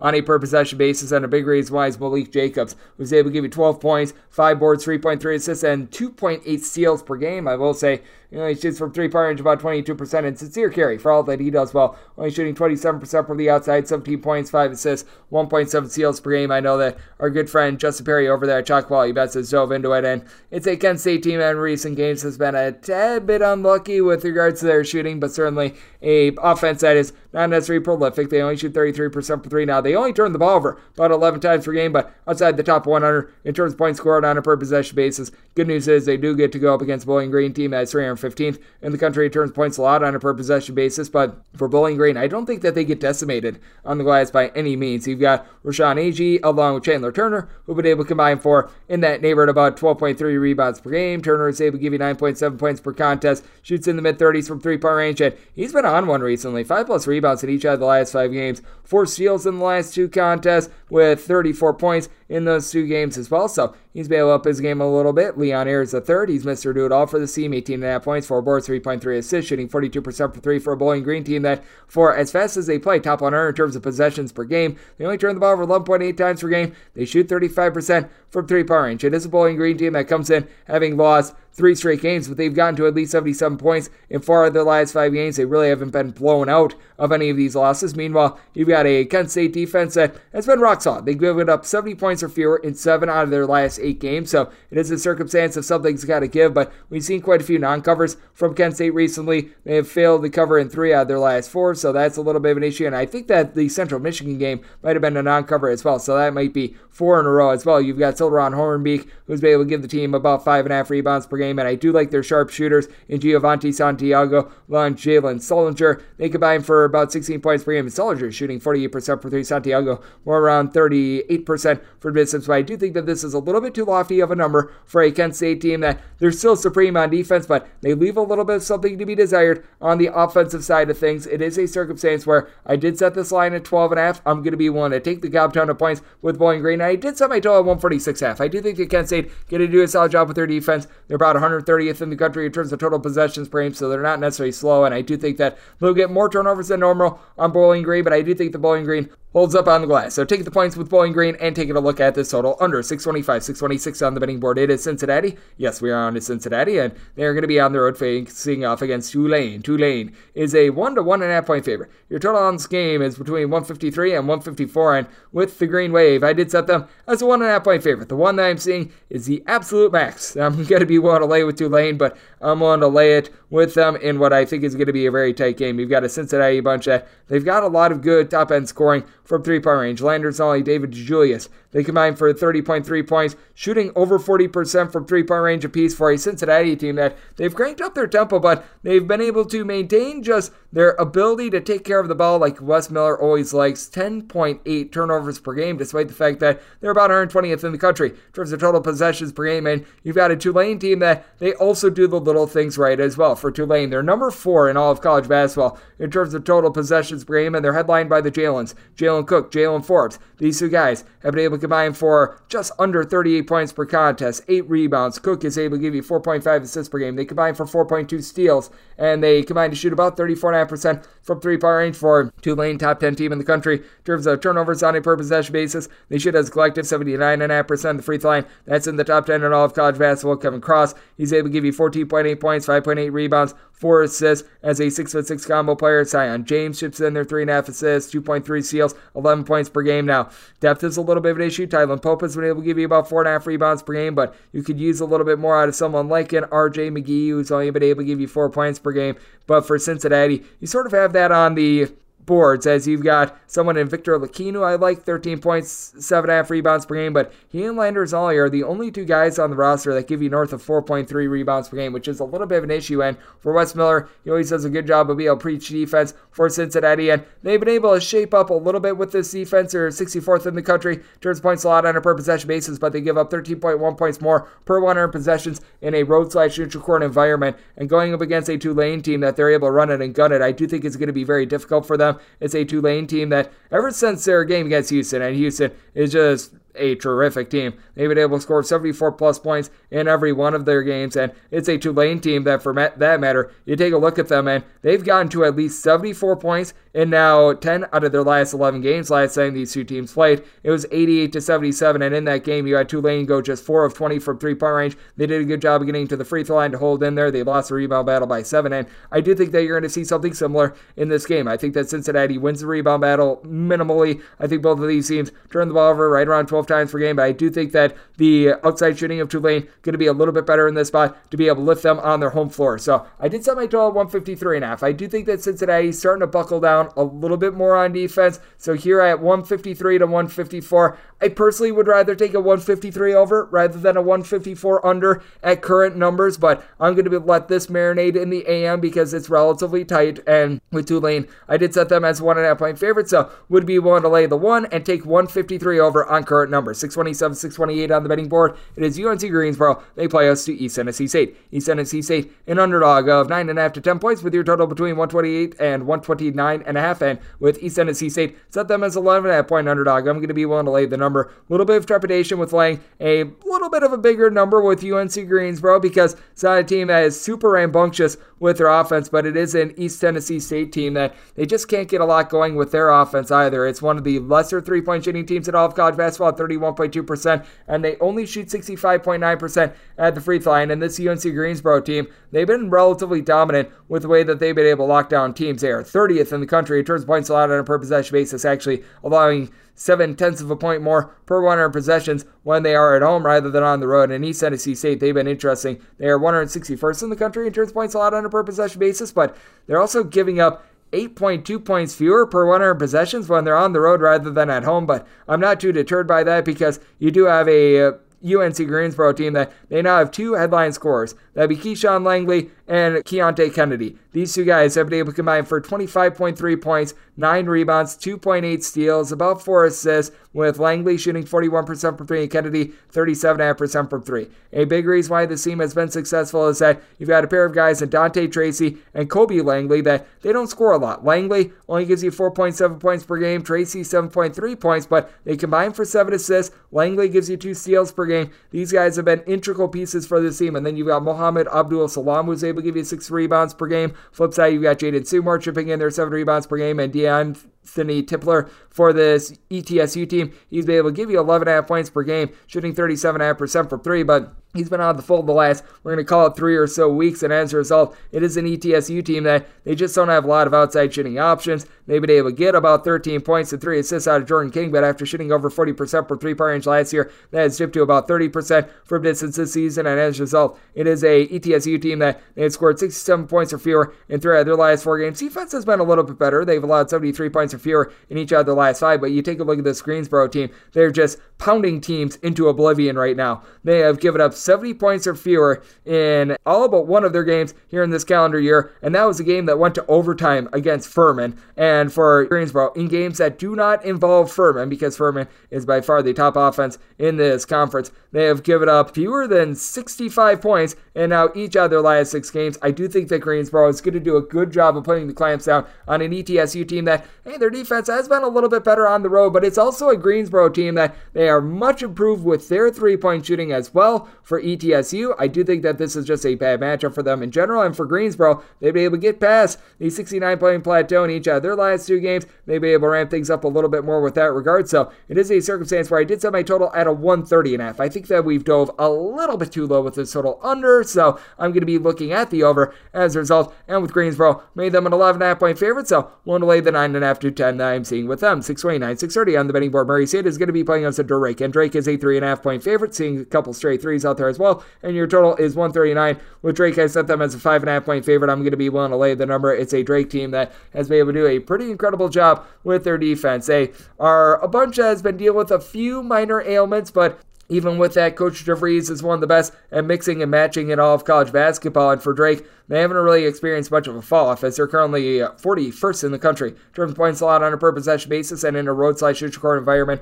only giving up 2 more points per 100 possessions when they're away from home than when they are at home. Meanwhile, it's a Murray State team that has been a little bit all over the place with their defense, who are in 59th in the country in terms of points allowed on a per-possession basis. Now, with Murray State, they're starting to get a little bit more out of their gentleman that comes in for Queens NC in Jabari Smith. He had a very good start to the season. He had a fall off from there, and then he was able to rise back up. But last 2 games here in the month of February, they combined 7 points, 6 rebounds. He has just not been himself, to say the least. I would not be surprised if he is currently dealing with an injury, and that means that you've really got one guy that's able to give you north of 5 rebounds per game that you're able to rely upon. That'd be DJ Turner-Burns, 9 points, 7 rebounds per game, but it's a Murray State team that they aren't necessarily efficient on defense. They shoot 31.5% from the outside. Relatively mid-tempo team. Both of these teams are not necessarily looking to play at a rambunctious pace. Neither of these teams slow it down to a snail pace either, but Tucker DeVries going to be the best overall scorer out there on the floor. I know that he was dealing with a little bit of an infection, and, well, he scored 32 points in the last game against Valparaiso. It looks like he's been able to overcome that. He is just fine, so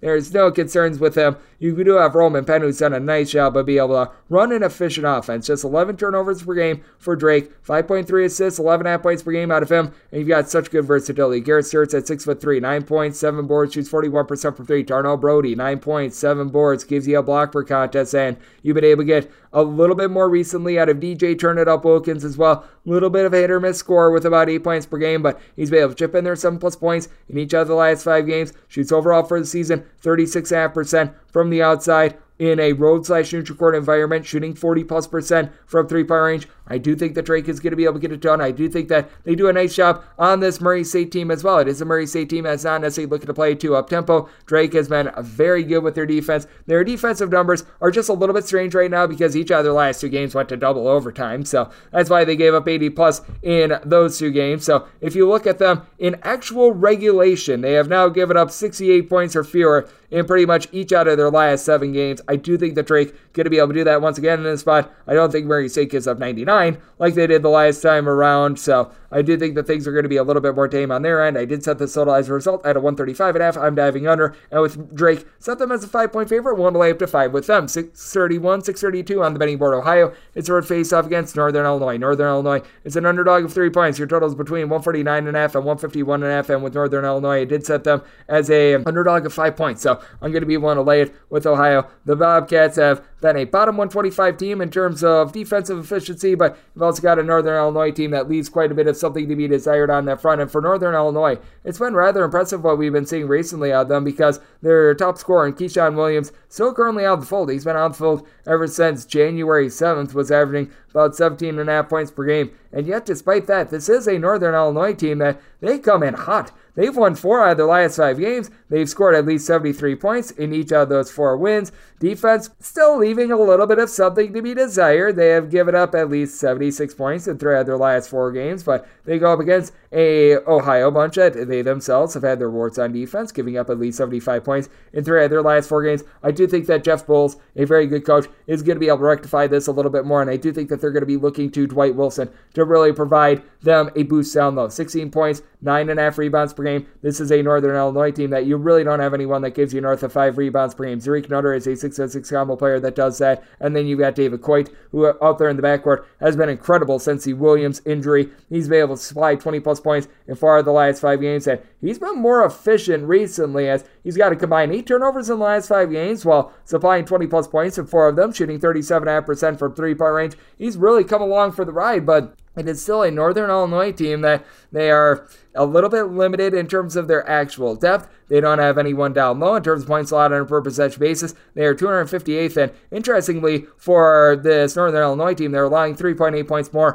per 100 possessions when they are at home rather than when they are on the road. So a little bit of a strange split there, but for Ohio, you've got a lot of guys that they are able to light it up from 3-point range. I do like what A.J. Clayton has been able to provide for this team. 8.5 points. She's about 33% from the outside. You got Jalen Hunter, who gives out 4 assists, 1.5 steals, 40% 3-point shooter with 11.5 points per game. And then Miles and A.J. Brown, they've been able to combine for about 21 points per game. They have Mr. Miles Brown shooting about 44% from 3-point range. A.J. Brown currently dealing with a little bit of an injury. I'm sort of thinking that he's going to be out of the fold once again after he missed the last game or 2 for Ohio last week. But even with that, I do think that Ohio going to be able to persevere. I do think that they're going to be able to improve a little bit with their defense. I think that Northern Illinois is going to be sullied by the fact that they just don't have anything down low in this circumstance. So I did set Ohio as a 5-point favorite. I'm going to be willing to lay the number, and I did set my total at 147. If you look at offensive efficiency, it's been better for Northern Illinois recently, but they're still one of the lesser teams both in the MAC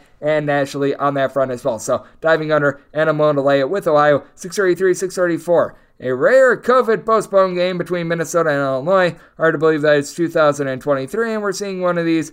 That said, that's the only comment I'll make. We move on. 635, 636 on the betting board. Butler is going to be playing us to St. John's. St. John's is an underdog of 1.5 points. Your total is between 144 and 145. With St. John's, I did set them as an underdog of 2.5 points. I'm going to be willing to lay it with Butler. It's been a no good run of things recently for both of these teams, and last time these two teams hooked up, St. John's was able to get the win, and they were able to get the win rather convincingly by a count of 77-61. I don't think that we're going to be seeing that same game script play out, as in that game, St. John's went 8 of 18 from 3-point range. They shot 52.5% from the floor. I could see this being sloppy like we saw the first time around. Not quite to the tune of 40 turnovers like we saw between the two teams the first time around, though. Got a St. John's team that's in the top 30 in terms of total possessions per game. Butler just outside the top 200 with this regard. It is a Butler team that is going to need to overcome the fact that Push Alexander, along with Andre Curbelo, do supply about 4.1 steals per game, but neither guy shoots about 27.5% per 3. They both give you between 9.5 and 10 points per game. Joel Soriano could have the size advantage on 15.5 points, 12 boards, but getting Manny Bates back to the fold, very big for this Butler team when they were on their really bad slide and they were just losing games very convincingly. A lot of them came with having Bates out of the fold. He's been able to give the team 11.5 points, 5.5 rebounds, supplies 2 blocks per game as well. And for Butler, it's been a no good run for them recently, but they are coming off of a very good effort against Marquette in which they held them down to 60 points. I will say this about Butler. 58 points of fear in each of their last 5 games, but 73 points of fear surrendered in 3 out of their last 5 games. So you're able to take a look at the positives and the negatives, and 73 points of fear given up in 4 out of their last 6. So very interesting to take a look at, because you've got a St. John's team that, on the flip side, they've allowed at least 84 points in 3 out of their last 4 games and 70 plus points in 4 out of their last 5. So it's not been too terrific for the St. John's defense. It's not been too terrific for the Butler offense, but I do think that you're going to have the pair of guards in the backcourt and Chuck Harris along Jaden Taylor be able to get things turned around a little bit more. They've been able to combine for 23.7 points, about 7.5 rebounds, and both shoot 35+% from 3. And Butler still to shoot 35% from 3. You've got Simeus Lukasius, 4 boards, 2.9 assists, 11.5 points, shooting 41% from 3-point range. Ali, you were expecting him, along with the transfer from Georgia State and Jalen Thomas, to have a little bit more of an impact, but feels like they're starting to take hold a little bit more, especially Thomas down low. And I do think that Butler going to be able to hold up on Joel Soriano. I think that's going to be a little bit of a sloppier game, but this is the St. John's team that they're an all-or-nothing defense right now, and I do think that they're going to be coming up with a big, giant nothing burger. Meanwhile, Butler, they themselves are a team that, in terms of points allowed on a per-possession basis, right around 130th, but I do think that the home court advantage is going to be able to win the day. I do think that this is going to be coming down to late game filling, which is going to help out with this total as well. So I set my total at 145.5. I'm going to be willing to take the over, and with Butler, willing to lay up to 2 with them, set them as a 2.5 point favorite. 637, 638 on the betting board. Air Force plays host to Colorado State. Colorado State is a underdog of 1 to 1.5 points, with your total between 134.5 and 135.5. Set Air Force as a 2 point favorite. I'm going to be willing to lay the minuscule number here with our good friends Air Force, and a big reason why is that Colorado State is right now dealing with a little bit of illness and just a little bit of injury, as they're missing a few of their top guys, as Jalen Lake did not play in the team's last game. He's someone that's been able to give the team about 7.5 points per game, and it's not like Colorado State, prior to having all of these injuries, had necessarily been playing great basketball. All of the injuries and ailments caused for Baylor Hebb to get it started in Colorado State's last game, and he's averaging 2.5 points per game. He was really not playing north of, I would say, about 10 minutes in conference play prior to that, and then he had to see unexpectedly 28 minutes. Just not a place where you want to be for Colorado State. Now, Colorado State still does have their top-end talent, John Tonje, Patrick Cartier. They've been able to combine for about 25.5 points per contest. You've got both of these guys shooting 37+% from 3, including Cartier, 43.5% from 3. Colorado State as a whole, they shoot 35.5% for the outside, and they do have Isaiah Stevens, very efficient with the offense, running the show. 18.8 points, 6.6 assists, 1.9 turnovers per game. Colorado State, they turn the ball over just 11 times per game. They're a rather mid-tempo team. They're more around about 230th in terms of possessions per game. Colorado State, though, just has not played any defense. 273rd in the country in terms of points allowed on a per-possession basis. They don't generate steals. And for Air Force, we have seen the bottom fall out on them a little bit more in terms of their defense as well. They're back to about 199th in terms of points allowed on a per-possession basis, giving up 70+ in 4 of their last 5 games. But at the very least, for Air Force, they do have a guy that I like in Jake Heidbreder, who's been able to give you 14 points per game, shooting 36% from 3. Air Force, a team that turned the ball over darn near 14.5 times per game last season. That's down to about 11.7 this season. They don't necessarily do a great job on the glass, as you got Ryan Petretis, who's been able to give you 10 points, 5.5 rebounds per game. But I mean, for Colorado State, really, other than John Tonje, you don't get north of 5 rebounds of darn near anyone on that roster as well. Camden Vanderswijk has been able to give you about 8 points per game. He shoots just below 40% from 3-point range. Ethan Taylor, he's been able to give you 8.5 points per contest. He's shooting 40% from 3-point range as well. So I do think that it's going to be very much a backcourt battle in this one. Air Force has done a great job of being able to get their slow, grimy style. They're back in the bottom 30 in terms of total possessions per game. And I do think that the elevation factor at Colorado Springs, Colorado State,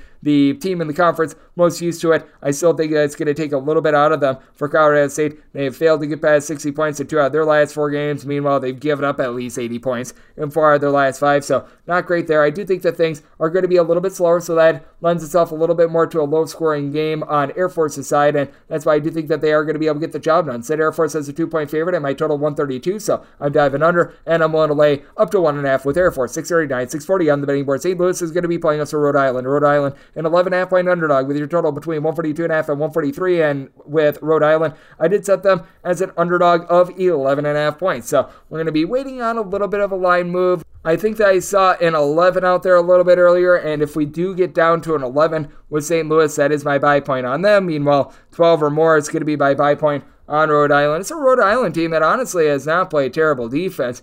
Just the fact that they have been so anemic on offense has been very costly for them, as it's a Rhode Island team that's about 120th in the country in terms of points allowed on a per possession basis. And one thing that you are able to hang your hat on if you're a Rhode Island fan is that they give up 3.7 points per 100 possessions, fewer when they're in a road/neutral court environment than they do at home, as they've given up 70 points or fewer in 4 of the last 5 games. Problem has been, this has been an offense that they just have not been able to get a lot going, as they've got 2 guys in Ishmael Leggett and Brayon Freeman who have been able to combine for 30.5 points. Leggett gives you 6 rebounds. They combine for about 5.3 assists, 2.2 steals per game, and they both shoot between 33 and 34% from 3-point range. But Rhode Island as a whole, they're a mid-tempo team with 14.5 turnovers per game, shooting 29.8% from 3-point range. Malik Martin is able to give you about 7.5 points, 6.5 rebounds, and a steal per contest as well, but you don't necessarily have a ton down low. You're expecting a little bit more out of Alex Tichuku along Joseph Blau. Both of these guys have gotten injured and have just been generally ineffective. Meanwhile, for St. Louis,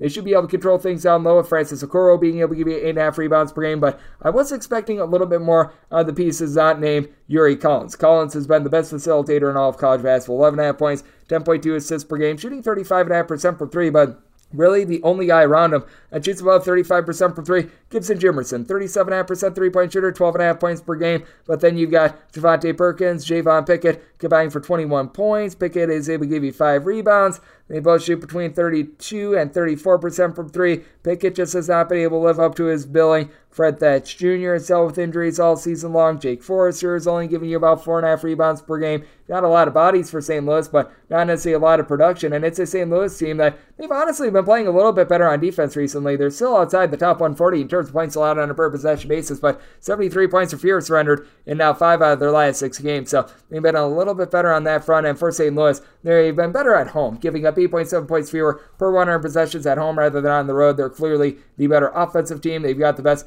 facilitator in this game, which is why I did set my number at 11.5. 11 or less, willing to lay it with St. Louis. 12 or more, I'm going to be taking a look at the points with Rhode Island. And a little bit of an intriguing spot with this total. I set mine at a 143.5. I do think that there's a possibility that you do get a little bit of late game fouling in this spot, and it is a St. Louis team that they certainly have been prolific with their offense. It's a pair of teams that they're neither really super duper slow or super duper fast. For St. Louis, about 120th in the country in terms of total possessions per game. You've got a Rhode Island team that's about 133rd as well. So I'm barely looking at the over here between 142 and 142.5. And with St. Louis, 1 to lay up to 11 with them. 12 or more going to be taking the points with Rhode Island. 641, 642 on the betting board. Kentucky plays host to Arkansas. Arkansas is an underdog of 4 points with your total 140. And with Arkansas, I did set them as an underdog of 5 points. I'm going to be willing to lay it with Kentucky. Certainly they've had a tough time being able to find their blend of players just all season long, but what I do know for Kentucky is that they're going to be able to dominate down low with Oscar Tshiebwe. 15.9 points,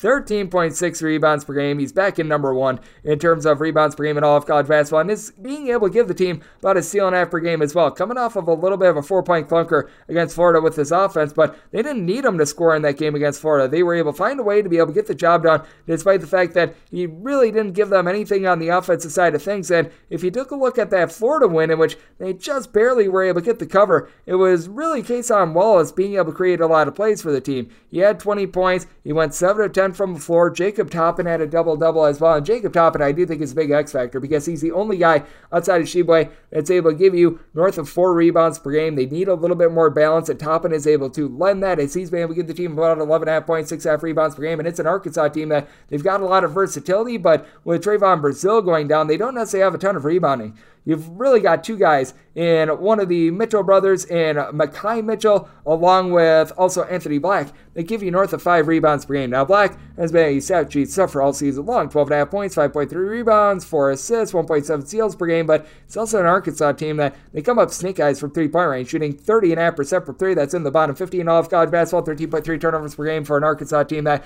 just below the top 50 in terms of possessions per game. They've throttled down a little bit just because they don't necessarily have great offensive pieces this season. Meanwhile, you take a look at this Kentucky team, and you'd think with a guy like Oscar Tshiebwe, they'd be just a little bit more efficient than 93rd in terms of points allowed on a per possession basis. Arkansas, the one thing that they have been able to get right all season long has been their defense. 14th in the country in terms of points allowed on a per possession basis, but buyer beware. They're giving up 19.5 points more per 100 possessions when they're away from Bud Walton Arena. That is a big factor in this game, and it is a little bit of a reason why I did set my total at a 143, because you do have a guy like a Wallace, who I mentioned position who's been able to do a good job of supplying some offense for this Kentucky team. 11.5 points, shooting 41% for three. Xavier Wheeler, he's pretty much fallen out of the fold for the team, but Antonio Reeves, he's had his nice moment, shooting 41% for three, 13 points per contest. I do think that Kentucky going to be able to find a way to get by on offense. Their offense has been better recently, getting to at least 69 points in 4 of their last 5 games. Meanwhile, you've got an Arkansas unit that has given up 70 points or fewer in each of their last 5 games, but I think that this is going to be a nip and tuck game that's going to be coming down to late game fouling. You've got an Arkansas team coming off of, it was a win, but a 2-point game against South Carolina, so willing to lay up to 4.5 with Kentucky, set them as a 5-point favorite, maybe a total 143. I expect some late game fouling here, so also looking at the over, 643, 644 on the betting board. It is NC State. They hit the road face-off against Virginia. Virginia is between a 6.5 to a 7-point favorite, and your total on this game is between 135.5 and 137, and I did set my total at 133.5. I'm going to be diving under with Virginia. They continue to play their slow, methodical style. They're not quite dead last in the country in terms of total possessions per game. North Texas has really been able to take hold of that moniker as of your 363 D1 teams. Virginia still 358th. It's just been a case where Virginia has been a top 25 offense in terms of efficiency. Meanwhile, a lot of teams have just been able to can shots against them in terms of points allowed on a per possession basis. It is a Virginia team that now they have fallen outside of the top 50. They're 51st officially, though I will say a little bit better when they have been at home. They've been giving up right around 12.8 points fewer per 100 possessions at home rather than on the road. And for NC State, it doesn't necessarily sound impressive, but all of a sudden, in terms of points allowed on a per possession basis, they're a team that ranks 76th. This is much better than where they've been in past years. And for NC State, they come into this game having given up fewer than 66 points in each of their last 2 games.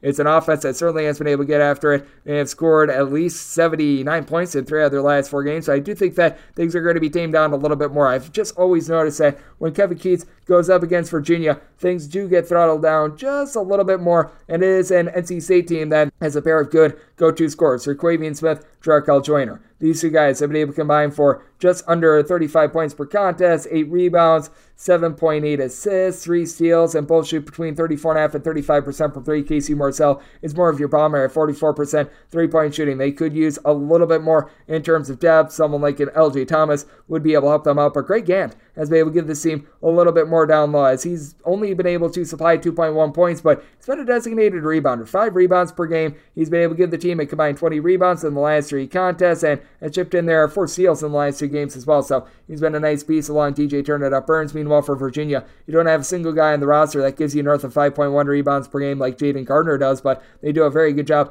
of rebounding by committee. Ben Vanderplas, along with Armand Franklin, combined for 9 rebounds per game. Franklin is your top scorer with 12.5 points, shooting 40% from 3-point range of Virginia's whole 9.3 turnovers per game, shooting 38% from 3-point range with Kie Clark, Reese Beekman, combining for 11.1 assists per game. That is more than the 9.3 turnovers per game the entire team commits. So they've been great on that front. They combine as well, Beekman and Clark, for 21.5 points per contest. I really do like how well-rounded this Virginia team, and I do think that they're going to be able to make a statement on their home floor. It was a little bit of a rough one coming off of that loss to Virginia Tech. It was a little bit of an emotional game, and NC State, I recognize that they come in riding a 4-game win streak, but there's still a Virginia team that they've been able to do a pretty rock-solid job on defense. Prior to that loss to Virginia Tech, they had given up 68 points or fewer in really each of their last 5 games. I do think that they're going to be able to get their style in this one. I think that they're going to be efficient on offense and do enough to hold down those good NC State shooters. Set my total at 133.5, diving under, and set Virginia as a 7.5 point favorite. So willing to lay the 6.5 to 7 and taking a look at this total under 645, 646 on the betting board. It is Michigan State playing us in Maryland. Maryland,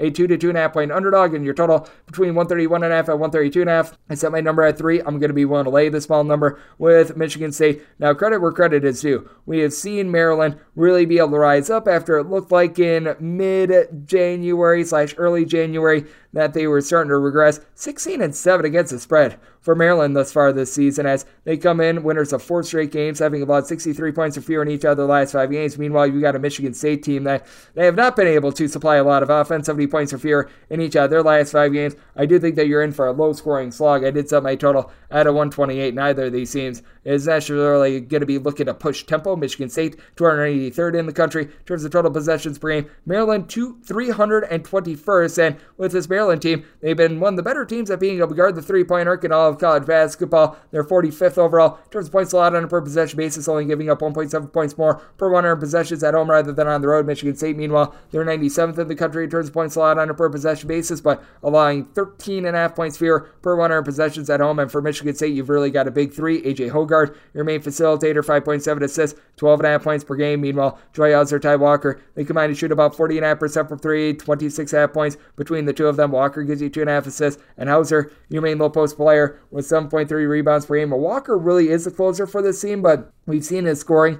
go into a funk recently, 12 points or fewer in each of his last 5 games. I do think that he's going to be able to bounce back a little bit more in this spot against a Maryland team that they just have not been able to find their three-point shot. They've been able to get the job done all season long without it, but they've got to shoot better moving forward than 30.9% from three-point range. Jameer Young is someone that I really do like. 16 points, 5 boards, 1.3 steals, 3 assists per game. He's able to self the stat sheet, and for Maryland, they don't hurt themselves. They shoot 73.5% at the free throw line, 11 turnovers per game, but that outside shooting, it is a little bit rough. Julian Reese along Devontae Scott down low, who have been able to do a nice job combining for 12.7 rebounds per game. Dante Scott gives you 12.5 points, shoots about 30% for three. Reese doesn't shoot threes. He gives you more around 6.5 points per game, but you could use a little bit more on some of the ancillary pieces. Patrick Mullen from time to time has been able to give you some minutes. Ian Martinez, he's able to shoot 40% from three. Would like to see him become a little bit more demonstrative, but I do think that on their own floor, Michigan State is going to be able to get the job done. They've now got Malik Hall, who's back from injury. When he's been firing on all cylinders, he's able to give you 10 plus points, 5 plus rebounds per game, and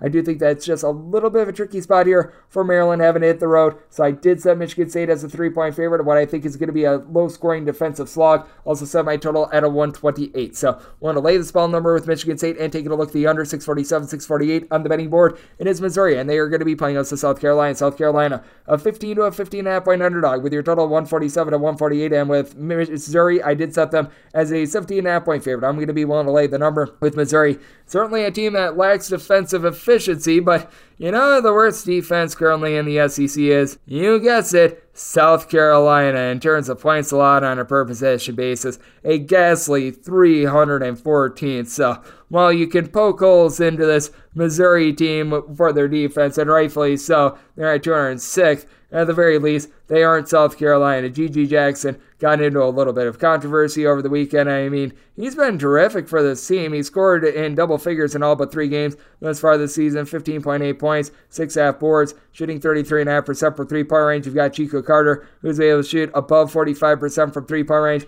He's been able to give the South Carolina team right around 10 points per game. And then you got Meechie Johnson, 4 boards, 3.3 assists, 12.5 points per game. But just a broken and just sad South Carolina team. They rank in the bottom 100 in terms of possessions per game, yet they turn the ball over 13.3 times per game. And for Missouri, I do think that they're going to do a nice job of turning those turnovers into offense. Missouri, the one thing that they do right on defense is the fact that they do get about 10.5 steals per game. Now, Isaiah Mosley, it looks like he's injured once again. That's not necessarily too terrific for a Missouri team that they really do rely upon depth. Missouri has been slowed down in recent games. They have been playing at about 5.3 possessions per game fewer the last 3 games than they have for the entirety of the season, but you still have so many pieces for this team. Kobe Brown along to Moy Hoge have been able to combine for about 30.5 points per contest. They combined for 10 rebounds. It is a little bit of an issue that Brown is the only guy on this team that gives you north of 4.1 rebounds per game, but you have so much by committee facilitation as 4 different guys for this team that includes Mosley are able to give you at least 2.5 assists per game. It's a Missouri team that they shoot a combined 35.5% from three-point range. They've been dealing with a little bit of an injury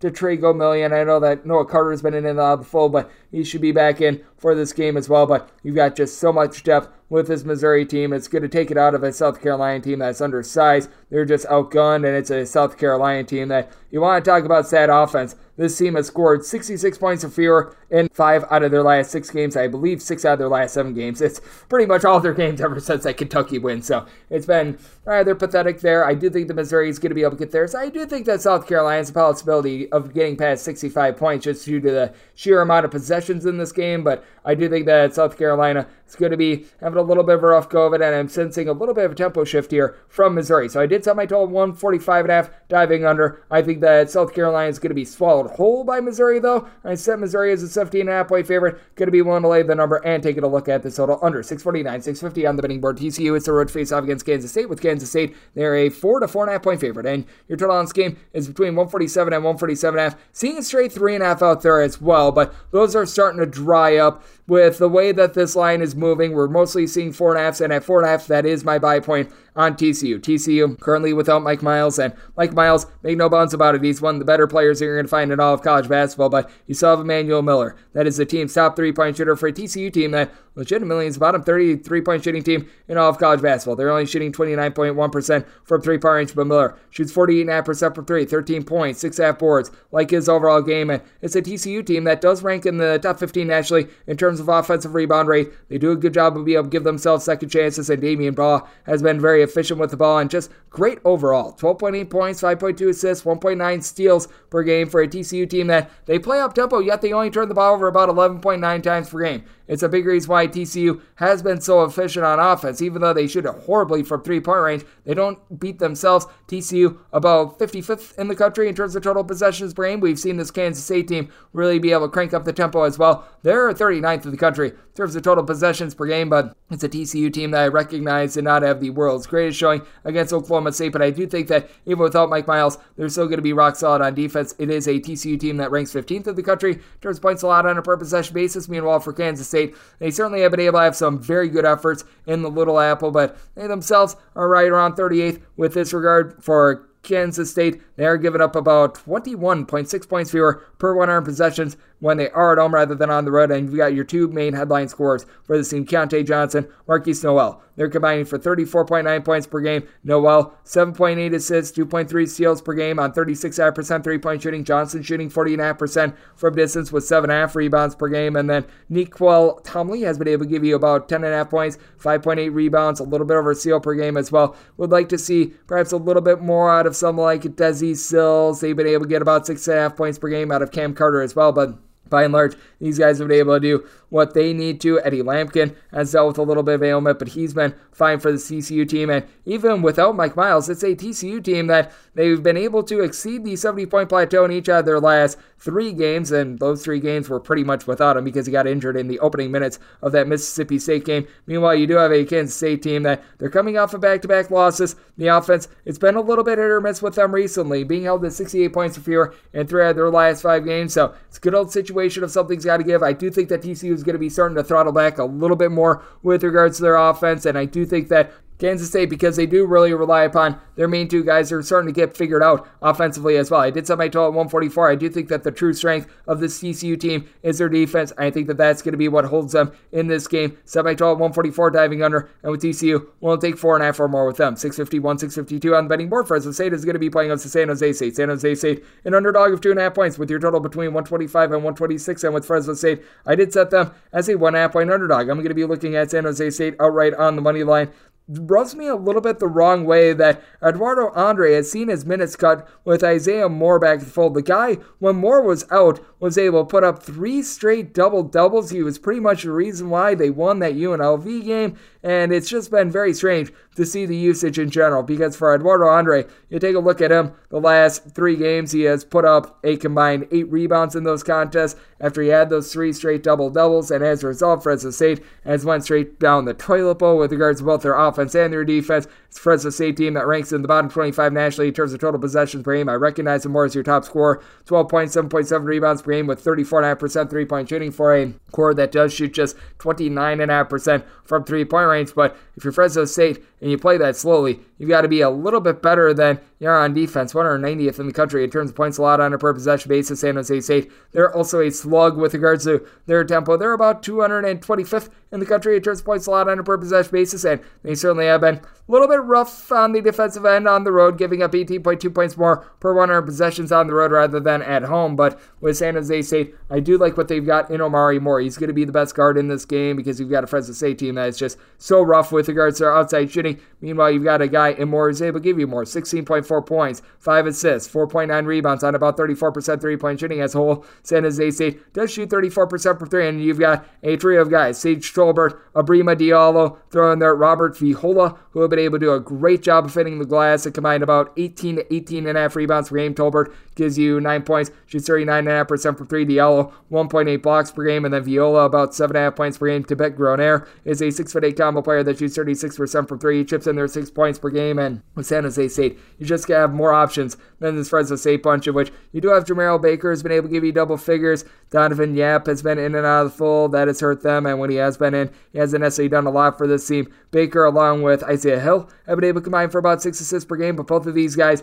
shoot below 30% from three-point range, and other than Anthony Holland, who shoots 38% from three, I mean, it's he and Moore that are the only guys on this roster that really shoot above 30% from three-point range, and that's the way that you've got to beat the San Jose State team. For San Jose State, offense has been a little bit more lively recently, 74-plus points in 3 of their last 4 games. Got a Fresno State team coming off of scoring 82 on the road against UNLV. I don't think that is going to be lasting. They had scored 62 points or fewer in the previous 3 games, and if you take the 2 games out of UNLV out of the fold, it's a bunch that they have scored 64 points or fewer in each out of their last 7 games, not against UNLV. So I do think that is something to take a look at. I did set my total at 125.5. You've got a pair of slugs out there, but I do think that we went perhaps a little bit too low. I'm mostly seeing 125. 125 is the max I'm willing to go over on, but I'm willing to go over, but buyer beware there. I'm not willing to go any further, but with San Jose State, I do think that they get the job done. Win from within. I'm taking San Jose State outright on the money line as I set them as a 1.5 point favorite to go along with the 125 over. 653, 654 is the last game on the normal board.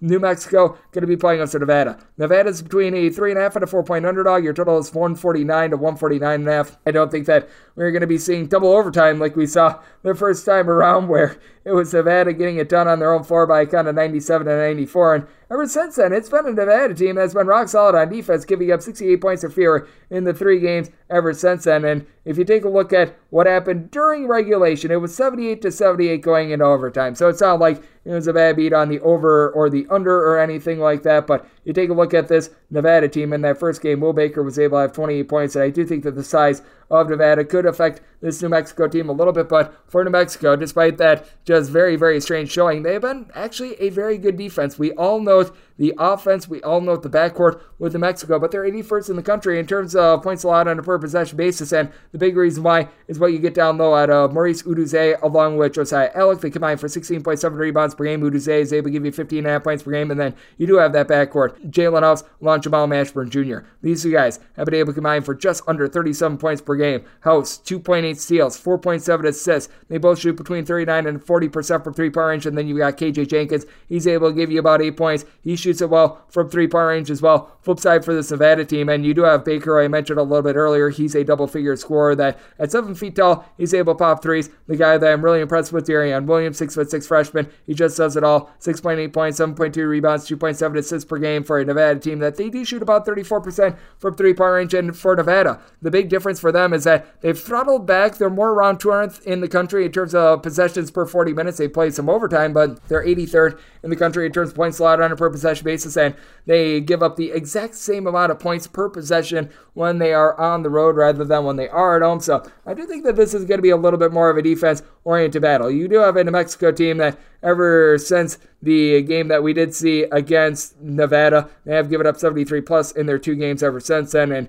if you really want to date it back, it is a team that's given up at least 73 points in each of their last 4 games. So I do think that they're going to buckle down a little bit more in this spot with Nevada. Jared Lucas, I do think, is going to keep them lively in this game. He's able to give you 17.5 points, shooting about 38% from three-point range, good in this defense. And then Keenan Blackshear, 4.7 assists, 4.3 rebounds, about 14.5 points per game. But I do think that in the end, the backcourt of New Mexico, along with just the incredible environment of the pit, gets it done for New Mexico, and they get revenge. Set New Mexico as a 5-point favorite. Won't delay the number. Set my total at 149. So you're at 149.5, diving under. Now let's enter our lone extra game. The normal betting board picks are complete, but there are some extra games today, so we go into the bonus. 306-521, 306-522. Delaware State is going to be playing against Chicago State. Chicago State, a 3.5-point underdog. Totals between 133.5 and 134.5, and with Chicago State, made them the 5.5-point favorite. I'm going to be willing to lay this number. It is a Delaware State team that honestly has been looking a little bit more respectable. They come in having won 3 out of their last 4 games.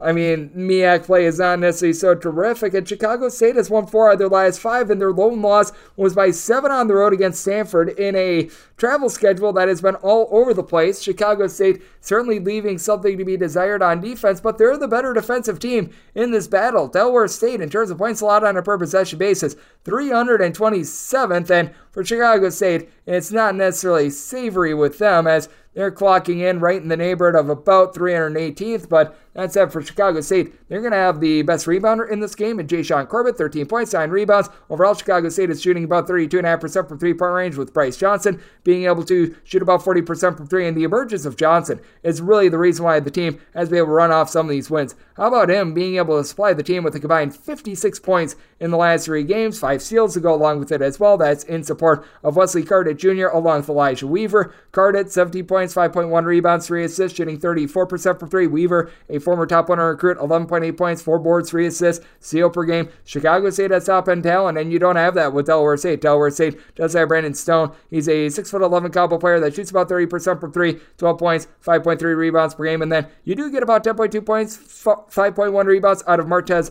Robinson. These are the only 2 guys on the roster that give you north of 4 rebounds per game, and as a low-tempo team, they turn the ball over 16 times per game. It is really interesting to take a look at these 2 teams because I mentioned their defensive inefficiencies. It's a Delaware State team that's about 225th in the country in terms of total possessions per game. Chicago State has been playing at a little bit of a snail's pace, 286th in terms of total possessions per game. So I did set my total as a result at a 132.5, and with Delaware State, they just had a tough time being able to put the ball in the basket all season long. It is a squad that they've been able to exceed the 70-point plateau just twice all season long. Meanwhile, you've got a Chicago State team that has allowed 72 points or fewer in really 5 out of their last 6 games. I do think that they're going to do a nice job here. Set Chicago State as a 5.5-point favorite. Want to lay the number. A Chicago State team that has been covering north of 60% of their games this year, by the way. And I'm going to be taking a look at the total under, and that will wrap things up for the Tuesday edition of Coast to Coast Hoops, now part of the VSiN Family and Podcast. Big thanks to Tristan Freeman of Bustin' Brackets for joining me in the last segment. If you do like what you're hearing from this fine podcast, Coast to Coast Hoops, you're able to subscribe wherever you get your podcasts. Apple Podcasts, Google Play, Spotify, Stitcher, and TuneIn. If you've got a question, comment, segment idea, what have you for this podcast, you have one of 2 ways we offer this in. First one is my Twitter timeline at June_D1. Keep in mind, letters EM, they mean does not matter. As per usual, please do send these into the timeline, and the other ways via an Apple Podcast review. If you rate this podcast 5 stars, it is very much appreciated. From there, you're able to fire in whatever you'd like to hear on this podcast via that 5-star review, coming at you guys every single day throughout the college basketball season, which means I'm coming at you once again tomorrow. Thank you so much for tuning in.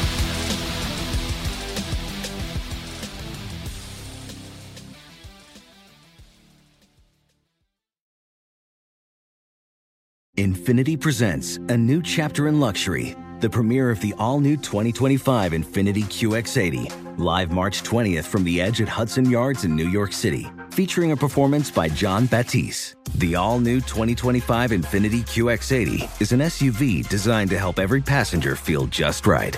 Be the first to see it March 20th at 7 p.m. Eastern, only on iHeartRadio's YouTube channel. Save the date at new-QX80.com. Don't miss it. 2025 QX80 coming this summer. This show is sponsored by BetterHelp. It's a simple truth that no matter who you are, mental health challenges can affect you, and how you manage them can be all the difference. That's why everyone should have access to mental health support that meets them where they are and helps them get through. BetterHelp provides online therapy on your schedule. It's flexible, simple to use, and more affordable than in-person therapy. Connect with a licensed therapist selected just for you, and you're able to learn more over at BetterHelp.com. That's BetterHelp.com.